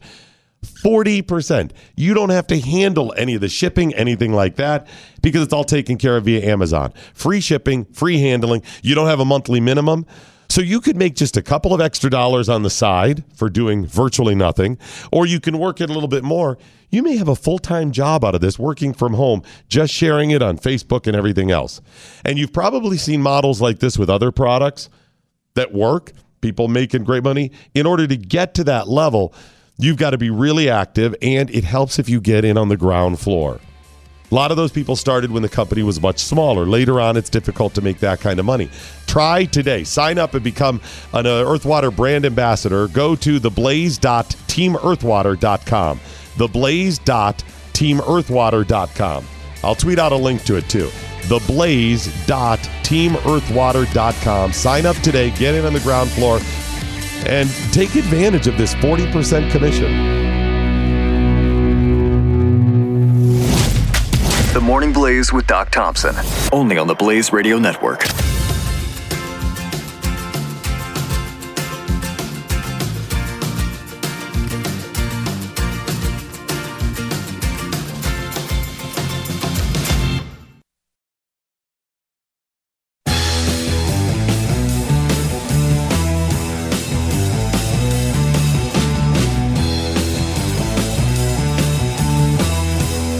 This is the Morning Blaze with Doc Thompson on the Blaze Radio Network. I think I've shared this story before, but I'll give you the short version again. If you want to get reelected, it comes down to one thing. This advice was given to a friend of mine by the name of Tim Hagen, who ended up being a county commissioner for Cuyahoga County. He is a liberal, a Democrat. And when he was a young adult, I believe just out of college, he worked for a Republican governor, Jim Rhodes. And this governor gave him this advice on how to get reelected. Jim Rhodes, this story told to me by Tim Hagen. Tim said that former Governor Rhodes at the time, said, Tim, you want to get reelected? You got to do one thing.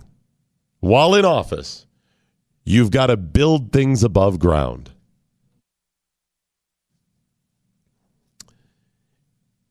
Build things above ground. Interesting phrase, right? Yeah. You got to build things. Let's take the first part. In other words, you got to show. You've got to prove what you've done, right? And building things shows that. Yes, it does. Things that are complicated and big, and the bigger, and even Obamacare-esque, the more complicated, the better. If I just say, hey, we got a flat tax, we got it done, or something, we simplified. That's a good thing, right? Not when you want to get reelected. That one is pretty powerful, so maybe people would like it. But it's almost too simple. The more we litigate things in the media, the more we talk about these pieces of legislation as they come down and discuss them, and the more complicated, the more it disrupts our life. People could say, yes, that was done by this person or this group of people. Obamacare. It's publicity. No publicity is bad publicity, right? Yeah. So you're building things. And if it's even better, if you're local or a governor, federal government to a lesser degree, if you build that building, ta-da, look at that. Look at this thing I built. Huge. Everybody goes by it. They see it. That got done. It's progress, I tell you. Remember stimulus and son of stimulus and TARP when we saw all those billboards? This construction project funded by the stimulus plan. Remember that Obama seal? Oh, yeah. The stimulus plan? Mm-hmm. So you see it. You're building things above ground. Significance of that is, what would you build below ground? Sewers, phone lines, utilities, whatever, right? Water mains. These are things that we, the people, expect in our life. We expect every day when we get up that the water will be on when we turn on the faucet. We completely take it for granted. It's not even a question. You turn on the faucet, the water comes out. It is not on our radar screen. If you said, give me 1,000 things to be concerned about today, go. Turning on the water is not even going to... It just happens. By the way, there are parts of the world where it doesn't happen. Half the world, they have no water. Every day, water is their chief concern. I got to go get it. We expect every day when we turn on the light switch for the power to be on. Not even a question. We expect when we drive to work, our car is going to start. The road will be relatively clear, barring any traffic accident. The traffic lights will work. The 7-Eleven will be open, and I can stop in and get my donut. All of these things are our standard protocol. Not even a concern. So if a politician says, hey, we repaired those sewer lines. Hooray! What are you talking about? Of course you did that. It's what you do. It's your job. Thank you. Even if there was no funding for it. Even if there was a dispute, a labor dispute, and there's no funding, and the bank we had no money to do it. I figured out a way to do this without raising your taxes, and we did. What? That's what you're supposed to do. That's your job. Now, that's an important part of the job, and at times they have to do that. Otherwise, they're going to need to raise your taxes. Hell no.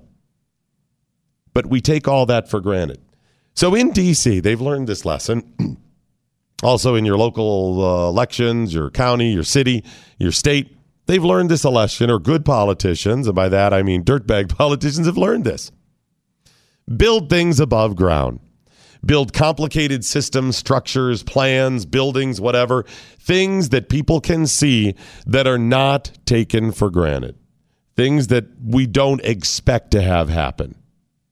That's the reason they used to love the word progress, I tell you, progress. This is who they are. This is what they do.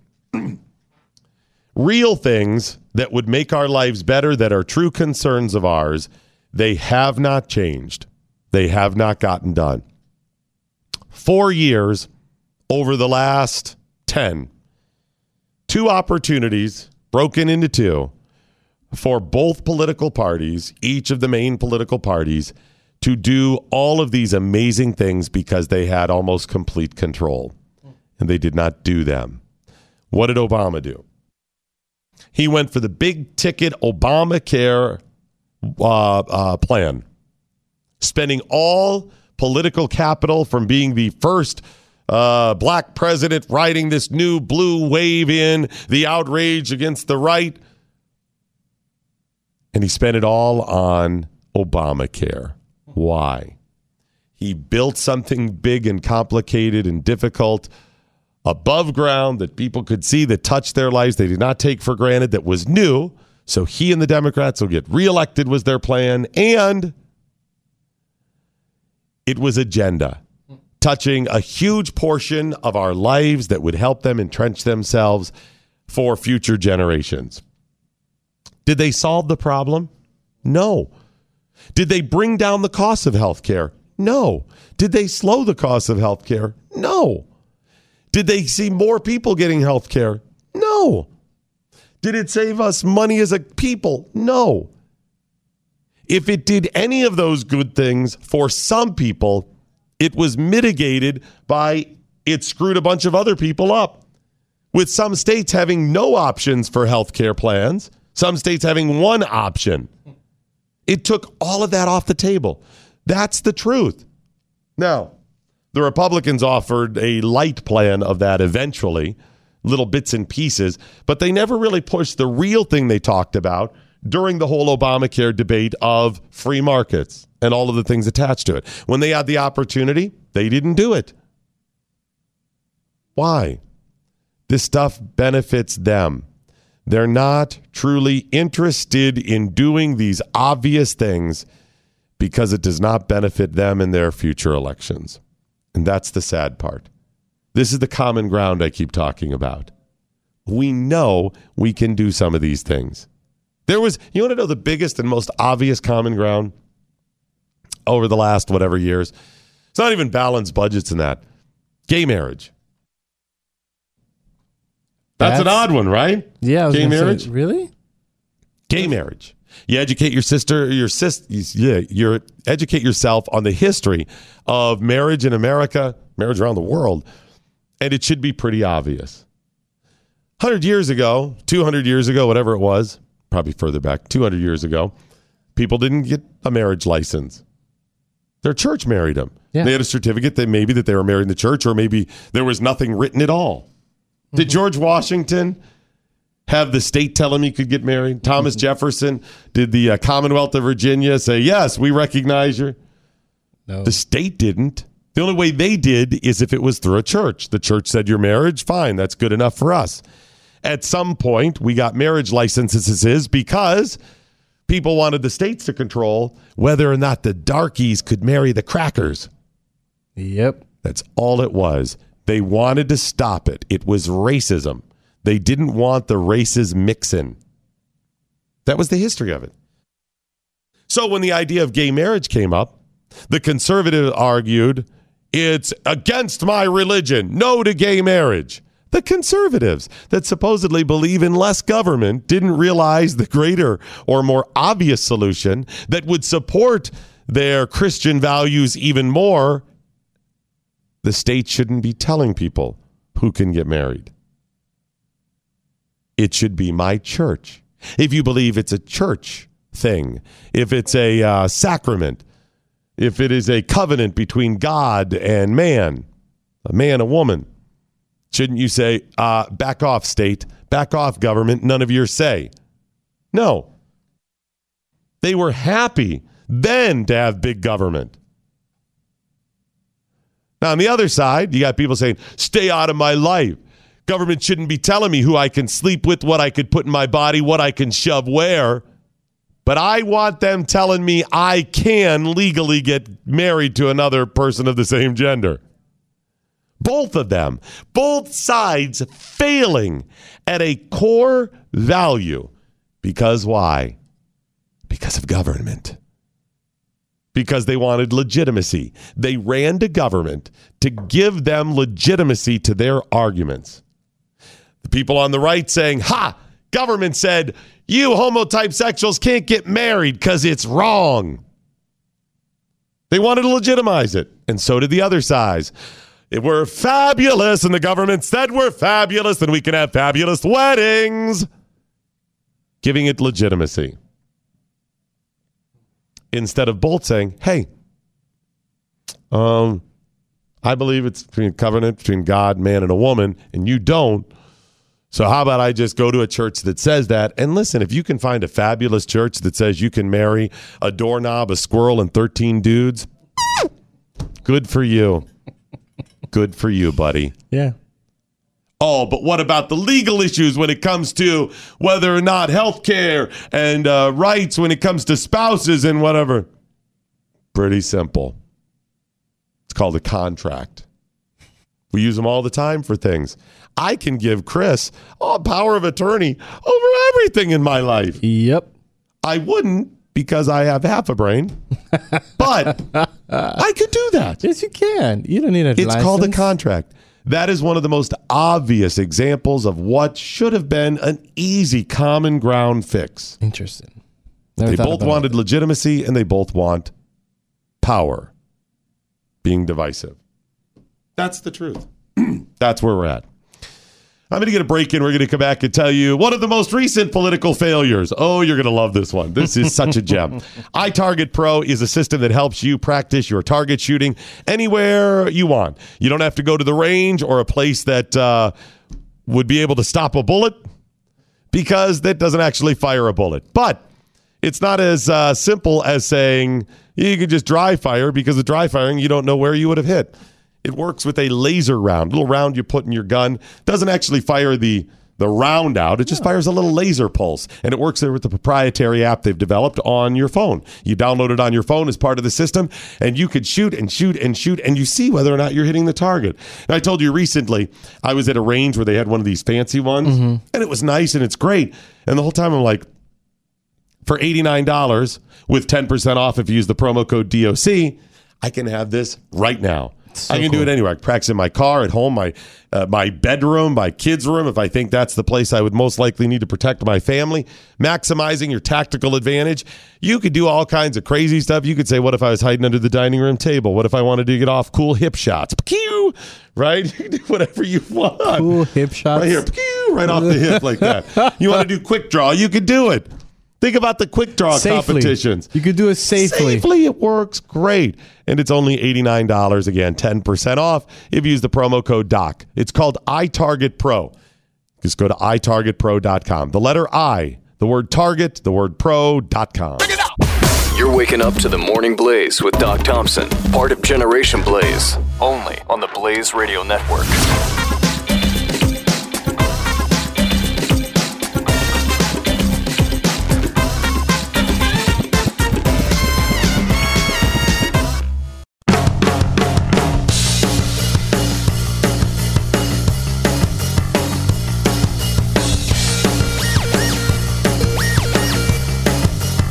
It's not offensive if it's true, right? This is the Morning Blaze with Doc Thompson.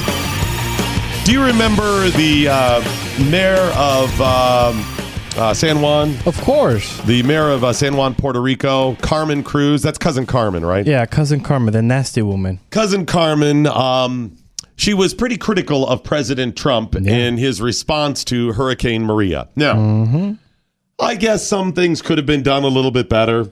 But all in all, I think he did pretty well. I don't think this is the federal government's job to be involved in all of these local disasters. But since we do have a precedent, we do have FEMA, I think he did pretty well. Remember, he changed the law so the boats could come in pretty quickly, stuff like that. I think the bigger issue is the American people's attitude about Puerto Rico. Second-class citizen. It's okay. Absolutely second-class citizens because people don't realize they are Americans. It's just what it is. Well, I think she was a little unfair, even giving the track record of President Obama, President George W. Bush, and Hurricane Katrina and others. Trump did pretty well, but it didn't stop her. Now, she is a rabid Democrat, and likely she was critical because it was political for her. Political gain. She played the race card. Yes, she played all of those. Well, she has now been probed. Oh, whoa, hello. There we go. Well, she did wear a nasty shirt, so. She wore the nasty. Yeah, she's been probed, and Cousin Carmen be in some trouble. Oh, what? Yeah. No. A Cruz in trouble? Being probed for shady activities. Oh, my gosh, Again, Doc Thompson. That is. This is nothing new. This is like in your family crest, isn't it? Oh, yeah. Shady McShady faces right at the bottom. Yeah, apparently the FBI is investigating. Oh, wow. FBI? Oh, yeah. This is legit. So if I can understand this right, and it's funny because she may not only have done something shady. Okay. But it may be because of her attitude that got the feds on her scent anyways. So here's what happened. There's a former procurement director named Yadira Molina. And she filed a lawsuit claiming that she was punished for reporting illegal activities to the local comptroller. Wow. So she's a procurement officer, knew some shady things was going on, or believed some, reported it. She got punished for being a whistleblower, essentially. Now, that's going to get you in trouble a couple of reasons. First of all, there are punishments for whistleblowers. Protections for whistleblowers. Yeah. And anyone who punishes them will be in trouble. Yes. So you got that whole issue right there. But then they're going to start looking, which they did. You don't punish them. No, you cut him in on the action. Yes. You pay him off. But hey, here's whatever. Okay. And the punishments, if they say no, must be threats. Yes. Off the record. Oh, yes. You don't fire them. You go to their... Nice kid you got there. Yeah. You're ashamed something happened to him. You send the tallest man. Exactly. With the most shady. Hey, here's some groceries. Oh, nice looking kids. You do what Stormy Daniels claimed was done to her. Yes. No, not that. The threats. Oh. The other thing. The threats. Right. Yeah. So anyways, now the investigation has grown to include several contractors and the mayor of San Juan. Now, Molina has filed a retaliation lawsuit. Good. So it's at least going to cost him that way. Eventually, Molina lost her job. She claims corruption is the normal in San Juan, which it is. Oh, yeah. It really is. Oh, yeah. She said it's after months before Hurricane Maria. Her lawsuit goes all the way back then. She said there's always been these shady activities with people donating and things that the city needed to get. Now, according to Fox News, the FBI was already investigating a local Puerto Rico official accused of withholding or mishandling FEMA supplies. That's normal. That was already coming out. Well, and Puerto Rico is used to getting a lot of FEMA supplies anyways. It's just bigger when it had the hurricane, right? Yes. One local official was even accused of packing his car full of critical supplies meant for storm victims, which we had heard that, remember? Yes. Remember the reports of the cases, the pallets of water, of supplies and water? Well, it was when she was crying wolf like, Trump can't support us. While she's standing with thousands and thousands of supplies right behind her. We got nothing here. Look at this. We got nothing here. Supply! Give them out! Yeah, you got guys sitting behind her eating bags of Doritos and then bottles of water from the pallets behind her. You idiots! FEMA, supplies for people need to be distributed on the side of the box, right? Stupid. The complaints that they're hearing, mayors of local municipalities, not just her, and other people associated with their offices, so they're underlings, and then some of the go-betweens, and the people are supposed to hand it out, were giving political supporters special treatments and goods.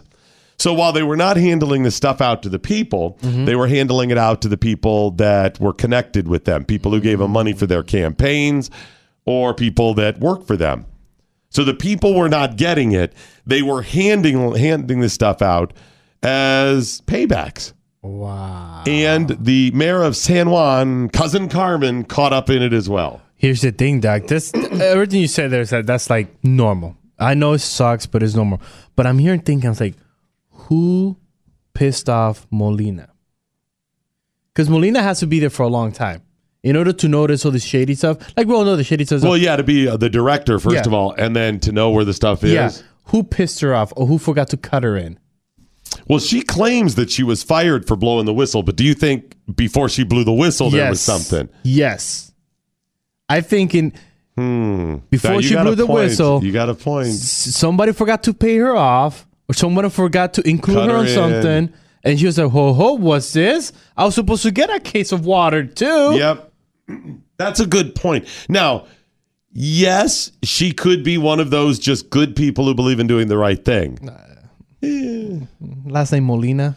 Well, and I'm going to speak by Puerto Rican here standards. Anybody last name Molina is not doing good. Cruz, they're not doing good down there. In that situation, you got to understand. This is wrong. Corruption is wrong. Government is wrong. Yes. This is how they operate. Yes, they do. It's wrong. Don't get me wrong, but this is standard operating procedure. It's like a foreign country in many cases. And by the way, there are local municipalities in the states in the U.S. Parts of Louisiana. Oh my gosh, Southern Louisiana, standard operating procedure with some of this. Yeah, especially when it comes to relief from FEMA. Absolutely. They just throwing stuff. Hey, we need to get them. Which understandably FEMA. Hey, we need to get all this stuff there. But sometimes this is just how they operate on this stuff. It's not right. I don't agree with it. But you're right. That does make me believe that maybe somebody ticked off Molina, or she thought she could use this to become mayor or governor or something like this as the stepping stone. But you're right. Somebody ticked her off. Oh, yeah. Or she saw a political advantage, or they forgot to cut her in. It is possible that she's just a good person that believes in doing the right thing. I would say that's 10% chance. And if it was, hey, good for you, Molina. Good for you, Molina. And we need more Molinas in the government. But at the same time, it makes me think it's Puerto Rico, damn it. And there's nothing good that comes out of Puerto Rico. I am so sorry. Nothing good comes out of Puerto Rico. Wait a minute. What? I like plantains. Food-wise, yes. Oh, good. People, look at me. Come on, man. Yeah, I mean, are you really the poster child for it, though? Yes, I am. Do the people of Puerto Rico go, that's Chris, he's just one of us. He's a Puerto Rican. Yep. Okay, well. He'll be proud. Look at me. Look where I am. The Morning Blaze with Doc Thompson. Part of Generation Blaze on the Blaze Radio Network.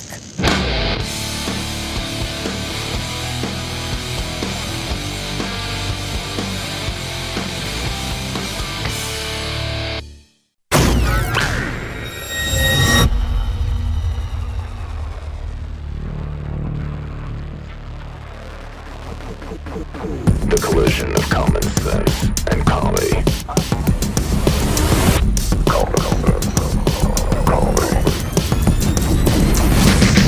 This is the collision of common sense and comedy. This is the Morning Blaze with Doc Thompson. The most popular man in America. Okay. Or person in America. Okay. I have somebody that I think could, with just they may already be there. With the only exception being maybe not everybody knows who this person is. Okay. If I said to you, if everybody knew, everybody or all figures or political figures or entertainers, any public figure, who's the most popular? Who's the most likable? Who gets it?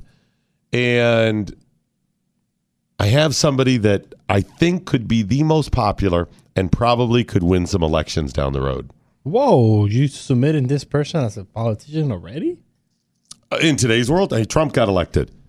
Yeah, but that was a fluke. We've heard The Rock is potentially interested. Oh, I will pull a lever for him. And The Rock is very likable. Oh, yes, he is. He's like the Ellen. Ellen? Yeah. Like DeGeneres? Yeah. Very likable. He's a lesbian? He wears sensible shoes? He dances? What do you... Hell, he's a good dancer. Is he? So what you mean that he's likable? Yeah, he's very likable. Here's the funny thing about Ellen. She's incredibly likable. Yes, she is. I like her. I watch your show. Her show is awesome. I don't watch it because it's not good for me. Like, I'm not as entertained by it, but from a broadcaster standpoint, an entertainer, beautiful. I look at it and I go, yeah, I'm not entertained, but it is really well done for what it is. What was it, 13 years now? I think so. Right. You know, Ellen's problem, if she was just a little less left-wing, a little less outspoken in her views, being so left-wing, Ellen could probably run. She could probably still get elected, but I'm just saying to play, you know, to the masses a little more. Incredible. But I got somebody new. Okay. I want to share that with you in just a minute. But first, I got to remind people to sign up for Patriot Mobile if you haven't already done so. Patriot Mobile has an incredible offer that you need to take part in if you haven't done so already. Patriot Mobile, of course, a great company. We've shared with you their story many times. We've had them on the air here because Patriot Mobile gets it. Patriot Mobile was founded because they got tired of people, the big mobile companies, sending money to things that they did not support. That's it. That's what it all comes down to. Some guys at Patriot Mobile found out that during the 2010 midterm elections, that this smaller upstart mobile company was funneling all of their profits to left-wing candidates, and they actually influenced some elections. They found this information out and said, we got to do something. We've got to combat it by doing the same thing. So they started Patriot Mobile. And right off, they were like, okay, let's focus on these candidates or whatever. They realized that they could do a lot of good and support other causes as well, or organizations like the NRA. So they started the company with the idea that they could challenge big mobile. And it's pretty simple. If we can get even half of conservatives, liberals, 40% of them to switch over to Patriot Mobile, it's done. It's game over. You're going to take down some of those other companies that are doing bad with their money, things that you don't support, supporting progressive candidates, and you're going to get more done. The net gain is like twofold, because you stop sending your money to things that are working against you, which would just be a bonus right now if they didn't get your money. And number two, you're sending it to things and organizations and people that do support the ideas that you do. So sign up for patriotmobile.com today, patriotmobile.com/doc if you do it. You can also call 800-A-PATRIOT. Patriot Mobile. The deal this month, an iPhone 6S for just $6 a month, or a Samsung J7, whatever that is, for only $6 a month. $6 a month. So you're saying I'm already at $26 minimum, and I could have better service. Right. Well, because or the same service as I have right now. Right, because they've got unlimited, reliable, nationwide coverage and unlimited plans starting at just $20 a month. And I could keep my number. And you keep your number. You and switch. I could get a new phone. New phone, 5, 10, maybe 15 minutes to switch. Set your alarm today. Set a time today at lunch or whatever to switch over. I know you've been thinking about it. And you're like, oh, I know, Doc. Keep telling me I keep forgetting. Take the time. The coverage is awesome. The customer service is great. It's patriotmobile.com/doc. Sign up today. So, who is it? Who do I think may be the most likable person in America? A good guy that also, if they had political aspirations, could probably be elected to the highest offices. Chris Pratt. The actor? Chris Pratt. Yes, the actor. From Guardians of the Galaxy. I've thought this for, I don't know, a couple years now, how he's really likable. If you follow him on Twitter, he's all over social media, and he posts a lot. And his stuff is fun and says the right things. But here's the thing about Chris Pratt. While most people that try to gain some success by either being left-wing, because they are, he obviously is not left-wing. No. Others will say, I better just avoid talking about these political issues. He does not avoid them altogether. He will comment on things from a libertarian or sometimes conservative position and just does not get the backlash because of how he says it. It doesn't come across as hateful, but rather his opinion, solutions rather than just bitching, and he seems like a genuine good guy. I think that's the key. Genuine and real. That right there. Remember, in life, it's all about being genuine. It's all about being honest and real. In dating and in business, in friendship, in relationships, in your job, being honest and real and genuine. That's the key. And if you can fake that, you're in. There you go. That's the key. Chris Pratt won the Generation Award at the MTV Television and Movie Awards last night. Wow. Still have those? He jumps up on stage and speechifies for only a few minutes. Okay. 2 to 3 minutes, relatively short. Okay. And offers in the middle of his speech a direct message to the Utes. Because I guess the generation is given to somebody older. Is that what it is? Probably. Kind of like a lifetime achievement type thing. Yeah. And he says, I'm going to talk to the Utes now. And he offered Chris Pratt's 9 rules for living. Ooh. Are these like Did Doc you hear Thompson? them? No, I haven't heard them. Okay, I've got them for you. And it's not long. It's only a couple of minutes. Here we go. Chris Pratt's 9 rules for living as told by Chris Pratt.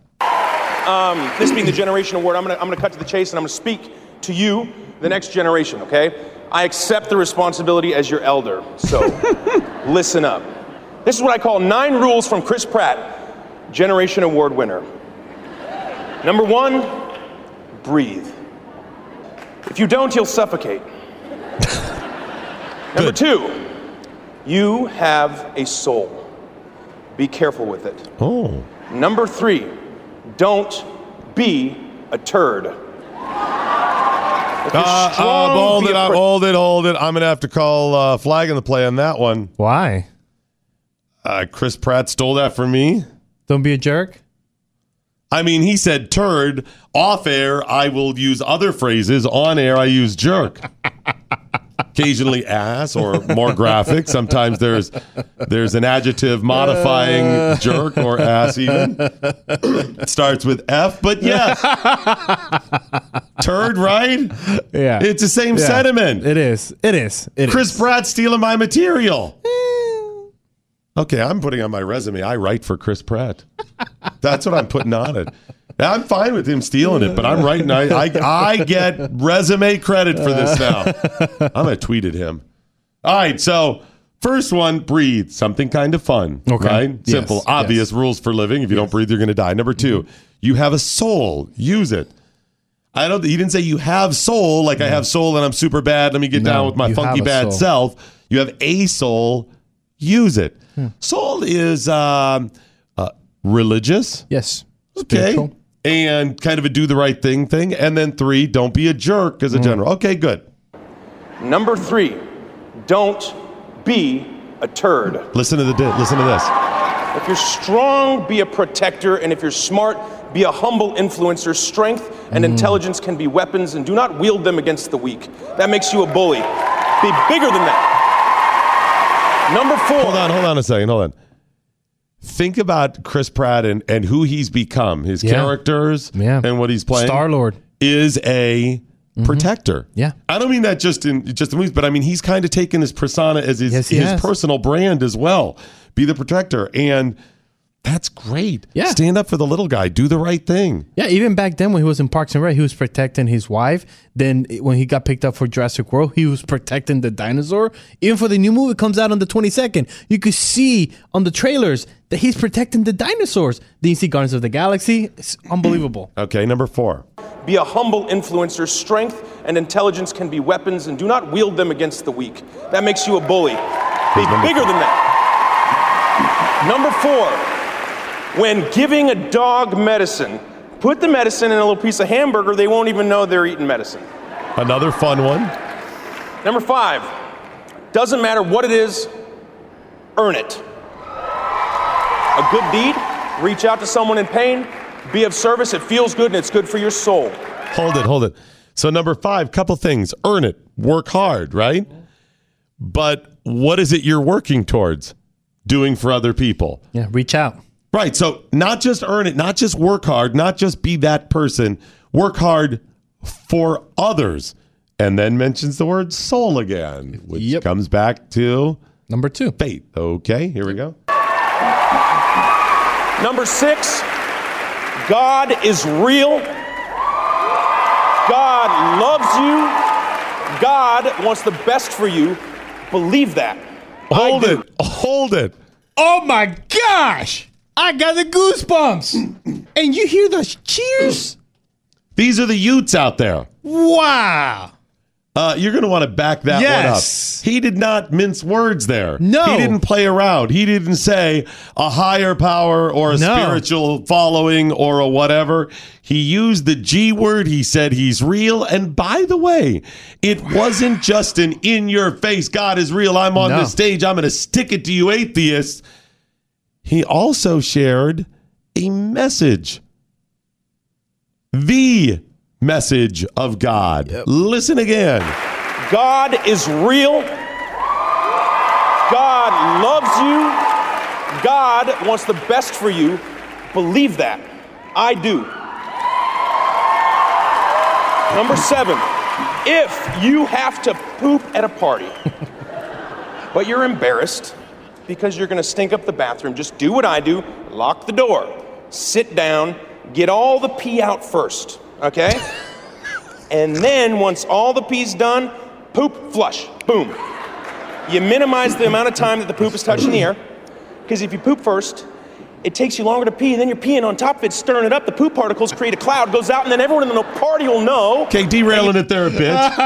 But hey, that's Chris Pratt. Okay. That's who he is. But takes it back to being silly and ridiculous. You pooped. Just trust me, it's science. Number 8, learn to pray.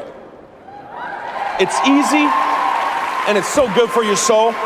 And finally, number 9, nobody is perfect. People are going to tell you you're perfect just the way you are. You're not. You are imperfect. You always will be. But there is a powerful force that designed you that way. And if you're willing to accept that, you will have grace. And grace is a gift. And like the freedom that we enjoy in this country, that grace was paid for with somebody else's blood. Do not forget it. Don't take it for granted. God bless you. Please get home safely. Thank you. Chris Cruz, your comments. That was stunning, amazing, and about the best thing I've ever heard from an actor at a speech. He was not divisive, even though he offered some pretty strong, albeit sadly, political opinions. God is political as well. He offered those at a time when we're incredibly divided. And even though he said it, it was not an in your face. It was not separate. It was all good. It was a good message about goodness done in a good way, in a nice, unifying way. Of his 9 things, several of them were silly. At least 3 I counted, right? Hamburger, how to go to the bathroom at a party, these type of things, right? Breathe. Those were comic relief in order to tell the other ones, in order to get the other ones out. Of the others, so if you just get rid of those, of the 9, you throw 3 out right away. A third, boom, comedy relief, boop, done. You got 6 left. Of those 6, 5 of them either outright or secondarily mention faith. You have a soul. I mean, there it is, right? What else does that mean? You know? What does that mean? You have a soul, meaning you have a conscience. Do the right thing. And by the way, your soul comes from who? Okay, so 5, even the earn it and work hard. Mention be humble and then reference soul again. Number 6, outright, God is real and he loves you and he wants good things for you. Number 8, learn to pray. To who? Government? No. Who are you praying to? He already mentioned God. And even in the end, you're not perfect. What was that message? Are you perfect? No. God's perfect. You're not. By the way, it's okay you're not perfect. Be humble. Try to be better. Try to do better. That's the message of Christianity. That's what's lost on the left. When I say God, when I say do the right thing, I'm not saying I always do the right thing. I don't. And Christians, if you're doing it right, it's not a holier than thou. Well, I go to church and she doesn't. And look at that person. You know, that person's having an affair and they did this. We're so full of it on social media. We're outraged and we're better than everybody else. As part of our outrage, we want to tell you how we're better than everybody. You know why I'm outraged? I'm outraged because you ... Even people that aren't political. Don't judge me because you ... And she ... Facebook is filled with that for people that aren't even political. You're not perfect. And the message of Christianity is you're not. God is. Worship God. God loves you. He wants good things for you. But not being perfect is not an excuse to not be perfect. It's a bar. It's a goal. You're going to fall short of it. But you must try every time to be it. Admit when you're not. Chris Pratt. And even some little shout outs. You're not perfect. It brings you, when you realize this, you will have grace. Remember, I think months ago in the air, I said, we have no grace in this world. No, we don't. We're not grateful. We're not humble. We're not gracious. You will have grace. Because you will realize the blessings you have. Some of them were paid for by blood. From people who paid for it with their blood. Oh. And a shout out to the military and people who have sacrificed. He started off before all of this. He mentioned that his family was incredibly poor growing up. He said we didn't have his words were we didn't have a pot to piss in. Mm-hmm. He said, but we loved each other and we tried and we did our best. And he said, I love my family. My family's great. He gave a shout out to his son who will watch this in the future. And he offers that up. This is what a role model looks like. And has gotten no over-the-top backlash from it. Do you hear the kids cheer at God? Yes. Yes. So one more message about this. One more thought I have. All of this other stuff about safe spaces and kids being pissed off, millennials and Gen Z not getting it. We know Gen Z and millennials support gun rights and ownership greater than some other generations like Gen X when they were their age. You hear them supporting it. You hear all of this. In other words, all of these stories from media types and politicians of how the younger generations are changing things and marching because they get it and they hate and they've learned and they know all of this. It's crap. It's a lie. It's a pageant. We've been misled. Mm-hmm. They get it. You know why they get it? Because there is a part in all of us, that soul Chris Pratt was talking about, that conscience, where no matter how they try to spin it, how much fake news is out there, you know in your heart of hearts the truth. It's just a matter of listening to it. The Morning Blaze. We're kind of like the real news, except honest and factual. Huh. What a concept. The Morning Blaze with Doc Thompson. Only on the Blaze Radio Network.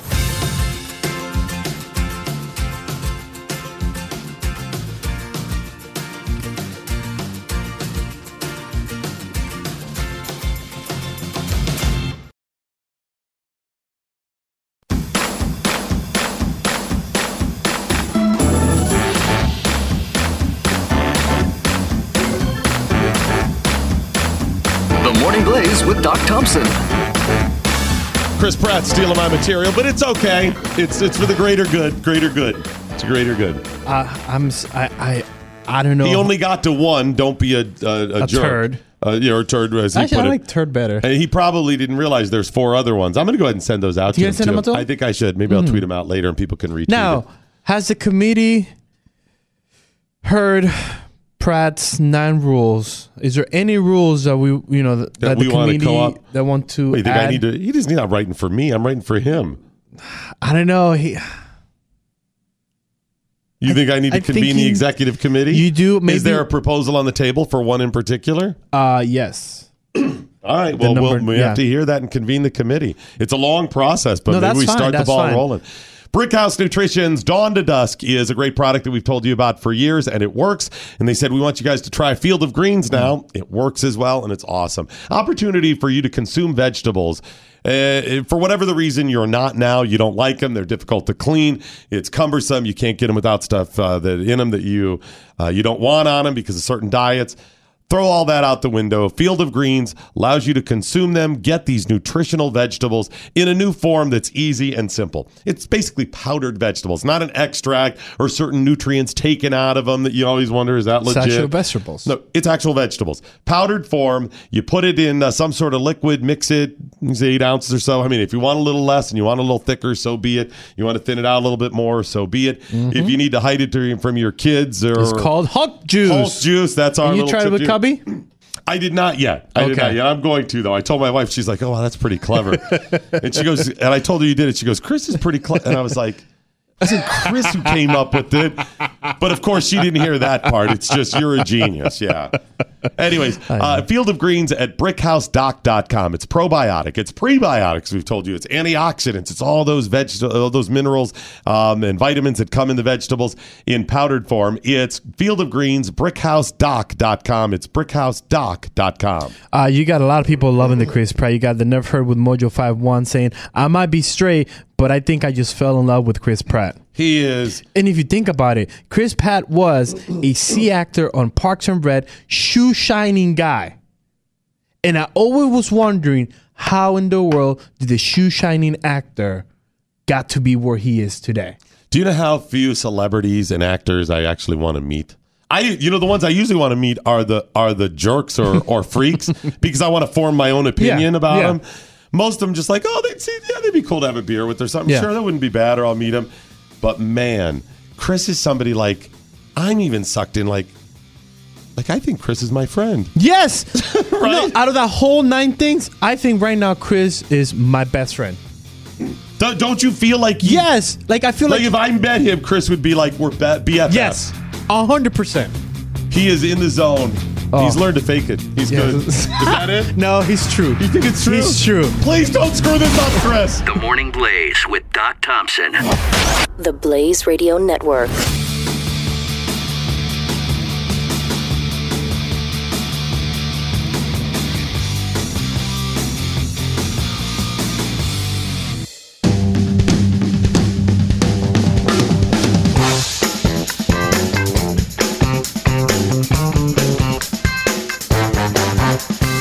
If you're enjoying what you're hearing, congratulations, you have a sense of humor. This is The Morning Blaze.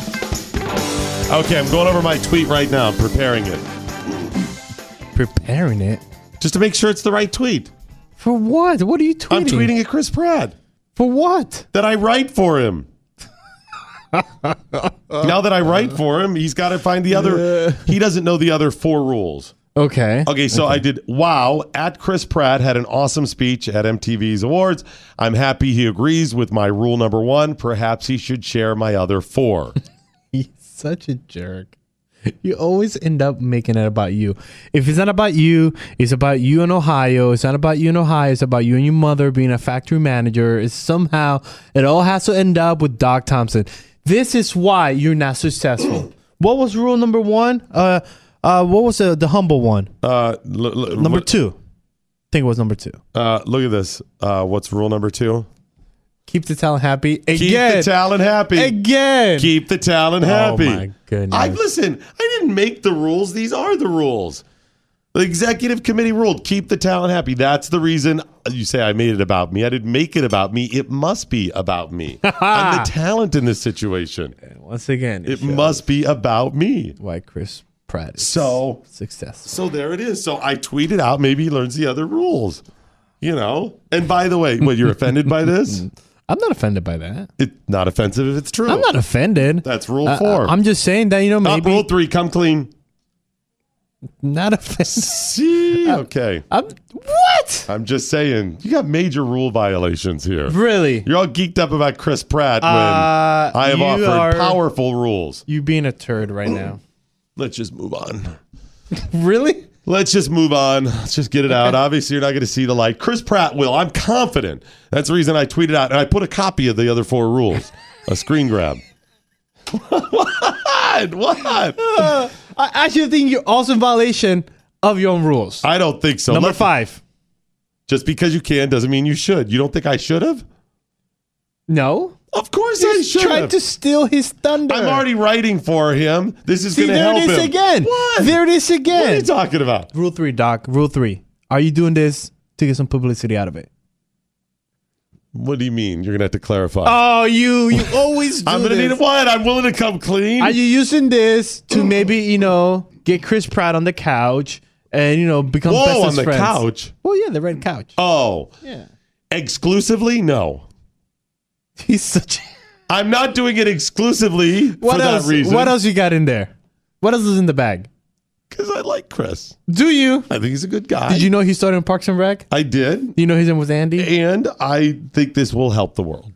Help the world or help Doc Thompson's world? I said not exclusively. There are other reasons. It's not just one reason. I'm shocked that you would think so little of me to think that I would only have one reason for doing something. There are many.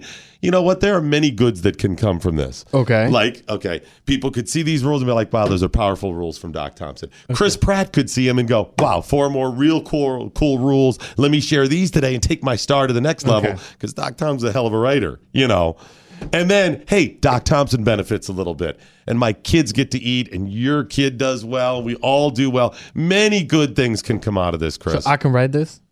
Oh, you can write it, sure. Absolutely. Chris Pratt, Doc Thompson. Can I get a retweet? Yeah. Can I get a what? What was? Actually, TheBlaze even retweeted it, so you know what? Okay, good. We're good to go. We're in. All right, speaking of turds, if you have trouble with... a big turd in your carpet. Things around there, which happens because people have sent us those pictures too. Listen, I don't need the pictures of the soiled material. No. I'll take your word for it. If you want to send us the after picture, but yes. We'll take the afters, yes. All right. Genesis 950 can help you out. It's a cool product that will clean multi-surfaces in your house, and it works. That's the bottom line. We get testimonial after testimonial from people. And if you're curious about it, just go to genesis950.com. You don't write it out. Just do the letters, the numeric letter, the numeric characters. Genesis950.com. Excellent cleaner, but be careful where you store it. Once I received this, I added some in the spray bottle. I put the gallon bottle in my laundry sink. It was a good thing because it was cracked, and it was funny. It just started cleaning everything. So you can see so as the cleaner is leaking. Oh, wow. Everything that was... So it's like the lava. It just kind of wipes everything clean in its clean path lava. and you can see it. Wow, so that's a hell of a cleaner. That is a hell of a cleaner. So her sink has little clean streaks. Marks. I think our work here is done with the commercial. I think so too. What else do you need? Genesis950.com.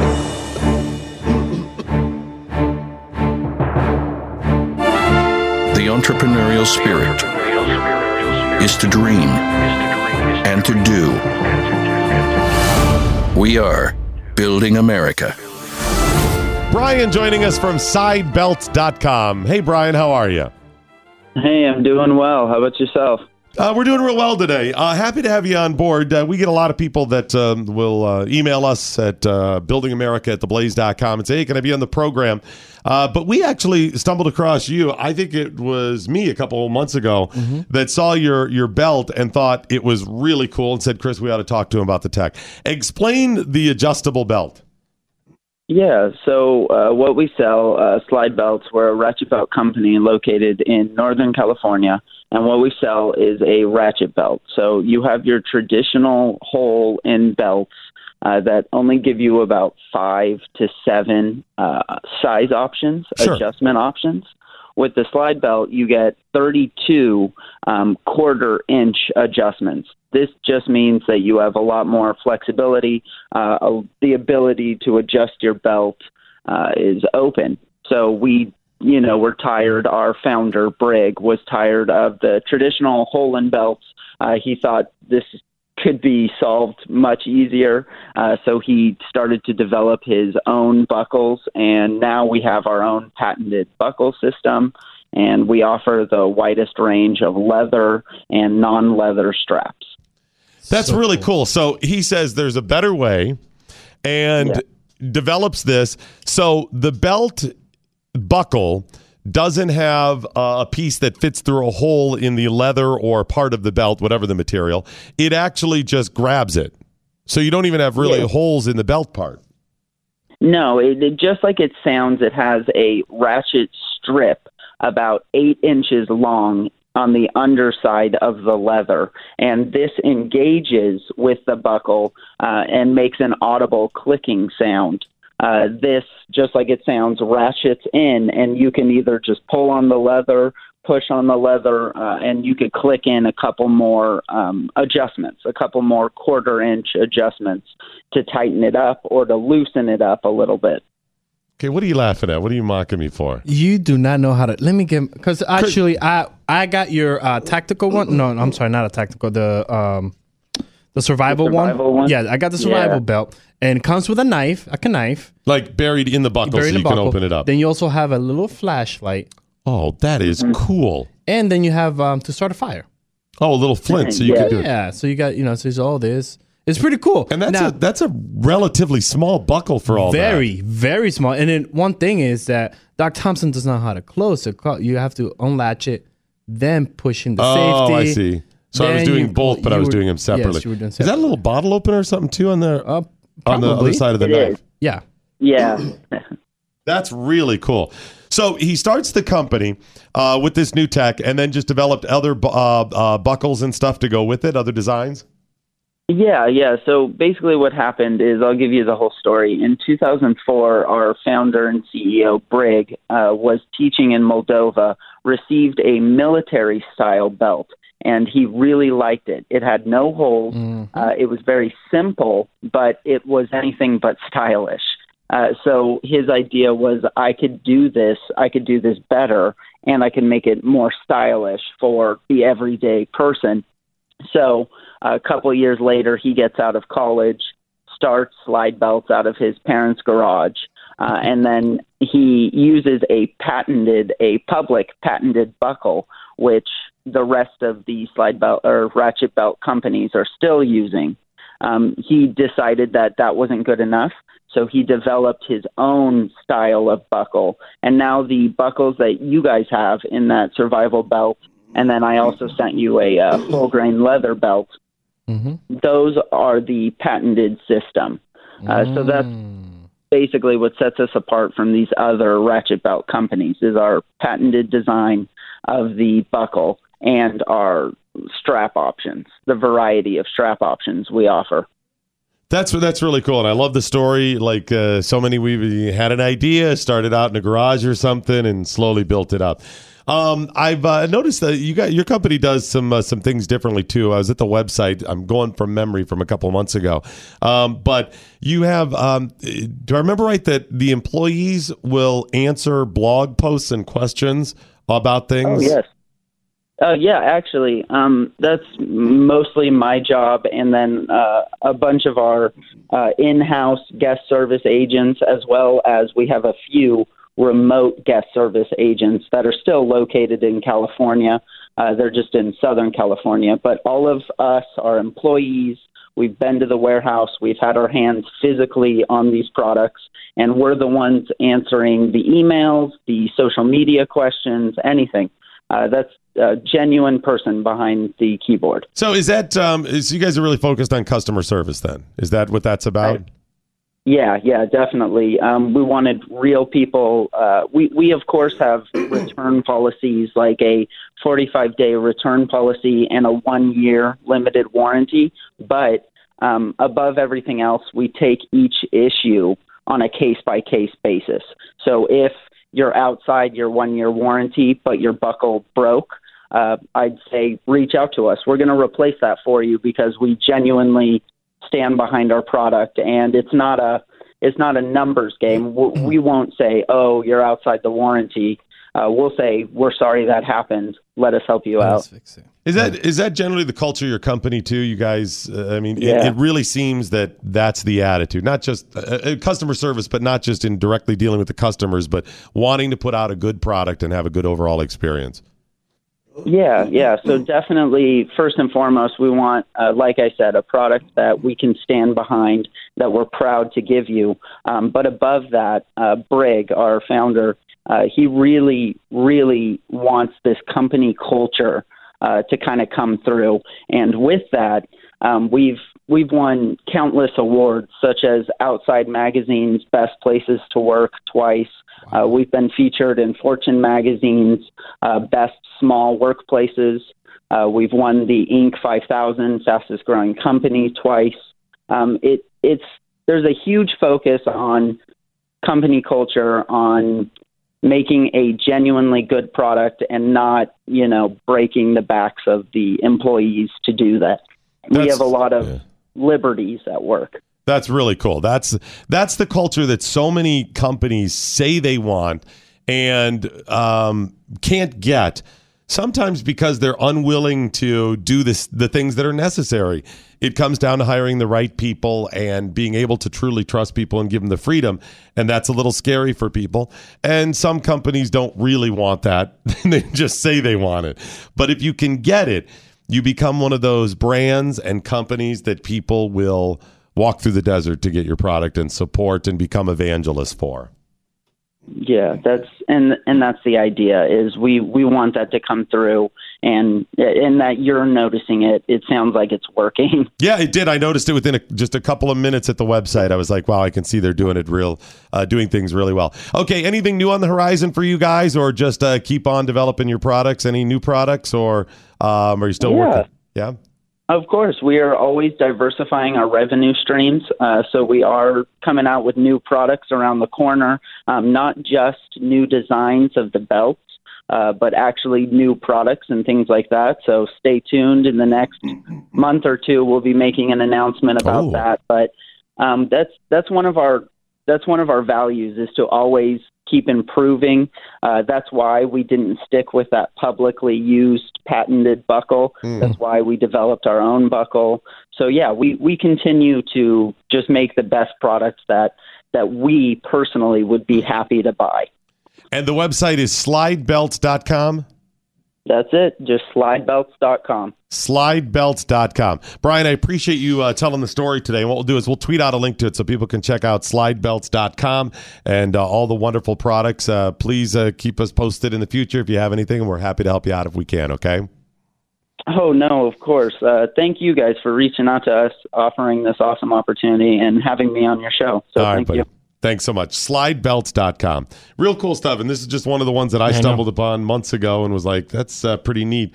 And I like I said, the company culture, you could tell right off. And I even went through, I was curious because of what we do, how politics plays into everything. And this was a couple of months ago. So we were pretty close to the Parkland, Florida massacre. Okay. And I think people had even commented something, some of these customer support reps or something, but not in a very political way. It was more of a generalized, hey, this is serious, be good to people type of thing. And I was like, that's cool. I don't care what your politics are if ultimately you're doing right and I'm not funding something nutty you're doing, or you're not going to send that money to someplace that is going to work against me somehow. So I was cool with that. And I like the companies that get that whole brand thing. We've talked about those companies. When we read Friction and Tribal Leadership last year, this was a constant message. That's what I want to be a part of. These are the types of companies I want to work with and support because they get it. Those really libertarian values for your employees. Within the office and the company culture, you're empowered to do right. You're empowered to make decisions. Here are your wide parameters to make sure the customer is happy. Here's your wide parameters to, anything beyond that, ask somebody, it's cool. We don't have to have cameras on you all the time. Do the right thing. And this is a stupid thing for companies. If somebody isn't doing the right thing, you don't think it's going to get back to you. Of course. You don't think you're going to know who it is. Of course. But it's I have that uber control freak leftist mentality, or I have that libertarian conservative, trust people to do the right thing, treat them well. Really solid. Slidebelts.com, pretty cool. All right, let's get some tweets in with the hashtag what I learned today. Bacon Pickle tweeting out what I learned today. I have 2 slide belts, and I wear them every single day. Greatest system ever. Awesome. That's I just cool. love the ratchet system. That's what first caught my eye, in that it was a new system that they developed where it clings to the belt and it ratchets it so you don't have to worry about those, 6 holes and whether or not you actually make it in one of those 6 holes, right? Yeah, Cincy Bronco saying Doc Thompson is trying to become head speechwriter if Chris Pratt runs for POTUS. I had to be head speechwriter. Just writer? Yeah. Okay. I mean, as long as my name's on it. Wow. What? This isn't about Doc Thompson. This is about Chris Cruz. This is about, what's your name in there?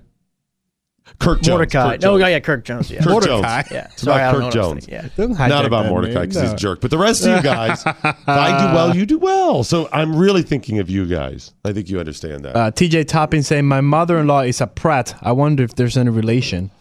Go down that rabbit hole, baby. Is there a relation? Yes, there is. Even if there's not, yes, there is. Ride that thing. I'd be finding some sort of, and Dr. Up's one of those heritage. Yep. What are the Ancestry.com things? Yeah. I mean, look at this. I am only twice removed from Chris Pratt. Hey, cousin Chris, what up? Disco Bobby, New Hampshire. I like Chris Pratt a lot. I think Doc Thompson needs to see if he's interested as a co-host. I'm sorry. Those days are long gone. Chris Pratt is not turning back. It sounds like you're being a little territorial there. No, I'm not being territorial. I'm like, do you think from Star-Lord, he's going to come here and sit next to you? If he did? I welcome it. I honestly will move back and I welcome him sitting right here. Are you kidding me right now? I'll let the audience decide. Okay. At Doc Thompson Show, at Real Chris Cruz. WaxRx. Try WaxRx today. Go to usewaxrx.com. 3-stage system to clean the earwax out of your ears safely, effective. Can you cut it? Do not worry. Nobody's going to listen. Are you ready? No, I'm really embarrassed. Yes, I could tell. Can you just cut it I right will out? cut all this off. Post-production. I don't want anyone to hear this. No, nobody's going to hear this. Okay, good deal. 3, 2, 1. You can remove the earwax safely, effectively, and efficiently with usewaxrx.com. All you have to do is take the first step. That's put the drops in your ear. It softens the earwax up. Second step, flush it all out with that specially designed pump. Third step, go ahead and rinse it out with that pH balance rinse, which leaves your ear soft and supple. By the way, Bowie said she hates the word supple, too. She hates supple? She hates moist and supple. Ooh. And she goes, Brad uses it all the time with Use Wax RX. And he's right. He does. He uses soft and supple. And now I've used moist with it too. Because your ears will be moist for a while. Go to usewaxrx.com. Knowledge is power. Tweet at us with the hashtag #WhatILearnedToday. This is the Morning Blaze with Doc Thompson on the Blaze Radio Network.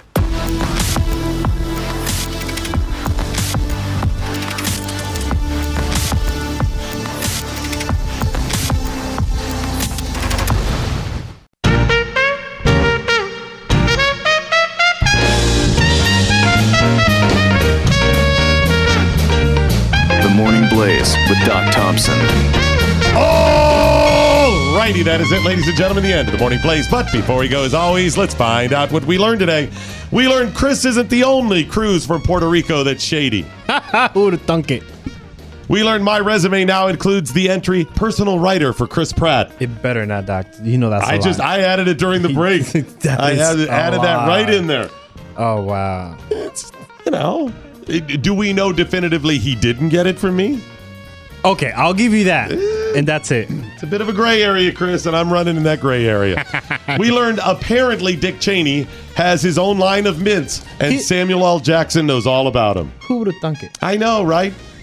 We learned that I cannot condone shooting someone in the sack for stealing an air conditioner. But I understand it. Dang, do I understand it. Chris Cruz, what, if anything, did you learn today? TMB had life rules before it was cool. That's right. That's right. Chris Pratt showed the world how to be a role model. He really did. God bless him. Yeah. That's it. All right, Kurt Jones, spinning the dials radio style at Mercury Studios, Dallas, Texas. What, if anything, did you learn today? What I learned today, Doc Thompson has a new man crush, and his name is Chris Pratt.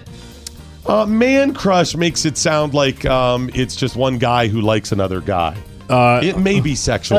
It may be just a crush. Okay. It may actually be there. Crushing on him It's now. right there. It's real close. Teetering on the line there. What, if anything, did the listeners learn? See, I took it even farther there. Double down, baby. What, if anything, did the listeners do learn today? JR15 says, my kids call earth water poop water. I tell them best poop water that I ever drank. It's not real good marketing. It's not good marketing, but at least you're drinking it. So there you go. Kool-Aid drinker saying, screw 100 years from now. For God's sake, could you get my 7-day forecast right, please? I know, right? I'll take a 2-day forecast, Thank right? you. You got TJ Toppin saying, can we still call Bill Nye an engineer? What engineering has he ever done other than social media engineering? That's good. That's good. Blah, blah, blah. Love the blah, blah, blah. First rule of Immigration Club, secure the border. Second rule of Immigration Club, secure the border! It's the easiest one. It's number one. Hey, I did not get to the new numbers on procrastination. Chris Pratt threw you off. He really did. I'll just do them tomorrow. Okay. And I'm sure Chris is tuning in for Yes, it, too. yes. What else will we do tomorrow? Chef Patrick. Oh, good deal. What's Glenn have coming up? He's talking to the executive director of the Lincoln Presidential Library and Museum. What's Glenn wearing today? Pratt 2020. Oh, nice. He is in love with the Pratt. Remember, the Morning Blaze is today a Chris Cruz production. 6 up for Tyrannus. Good night, Steve Cannon. Wherever you are. Anya, now, you go home. You left me hanging there. Sorry, I did. You left me hanging. Every day you do it. You get it right like 1 out of 10 days. All right, Chris. 1 out of Chris Pratt, he'd get it right. Really? He would do it. Okay. I know. This is the Morning Blaze with Doc Thompson on the Blaze Radio Network.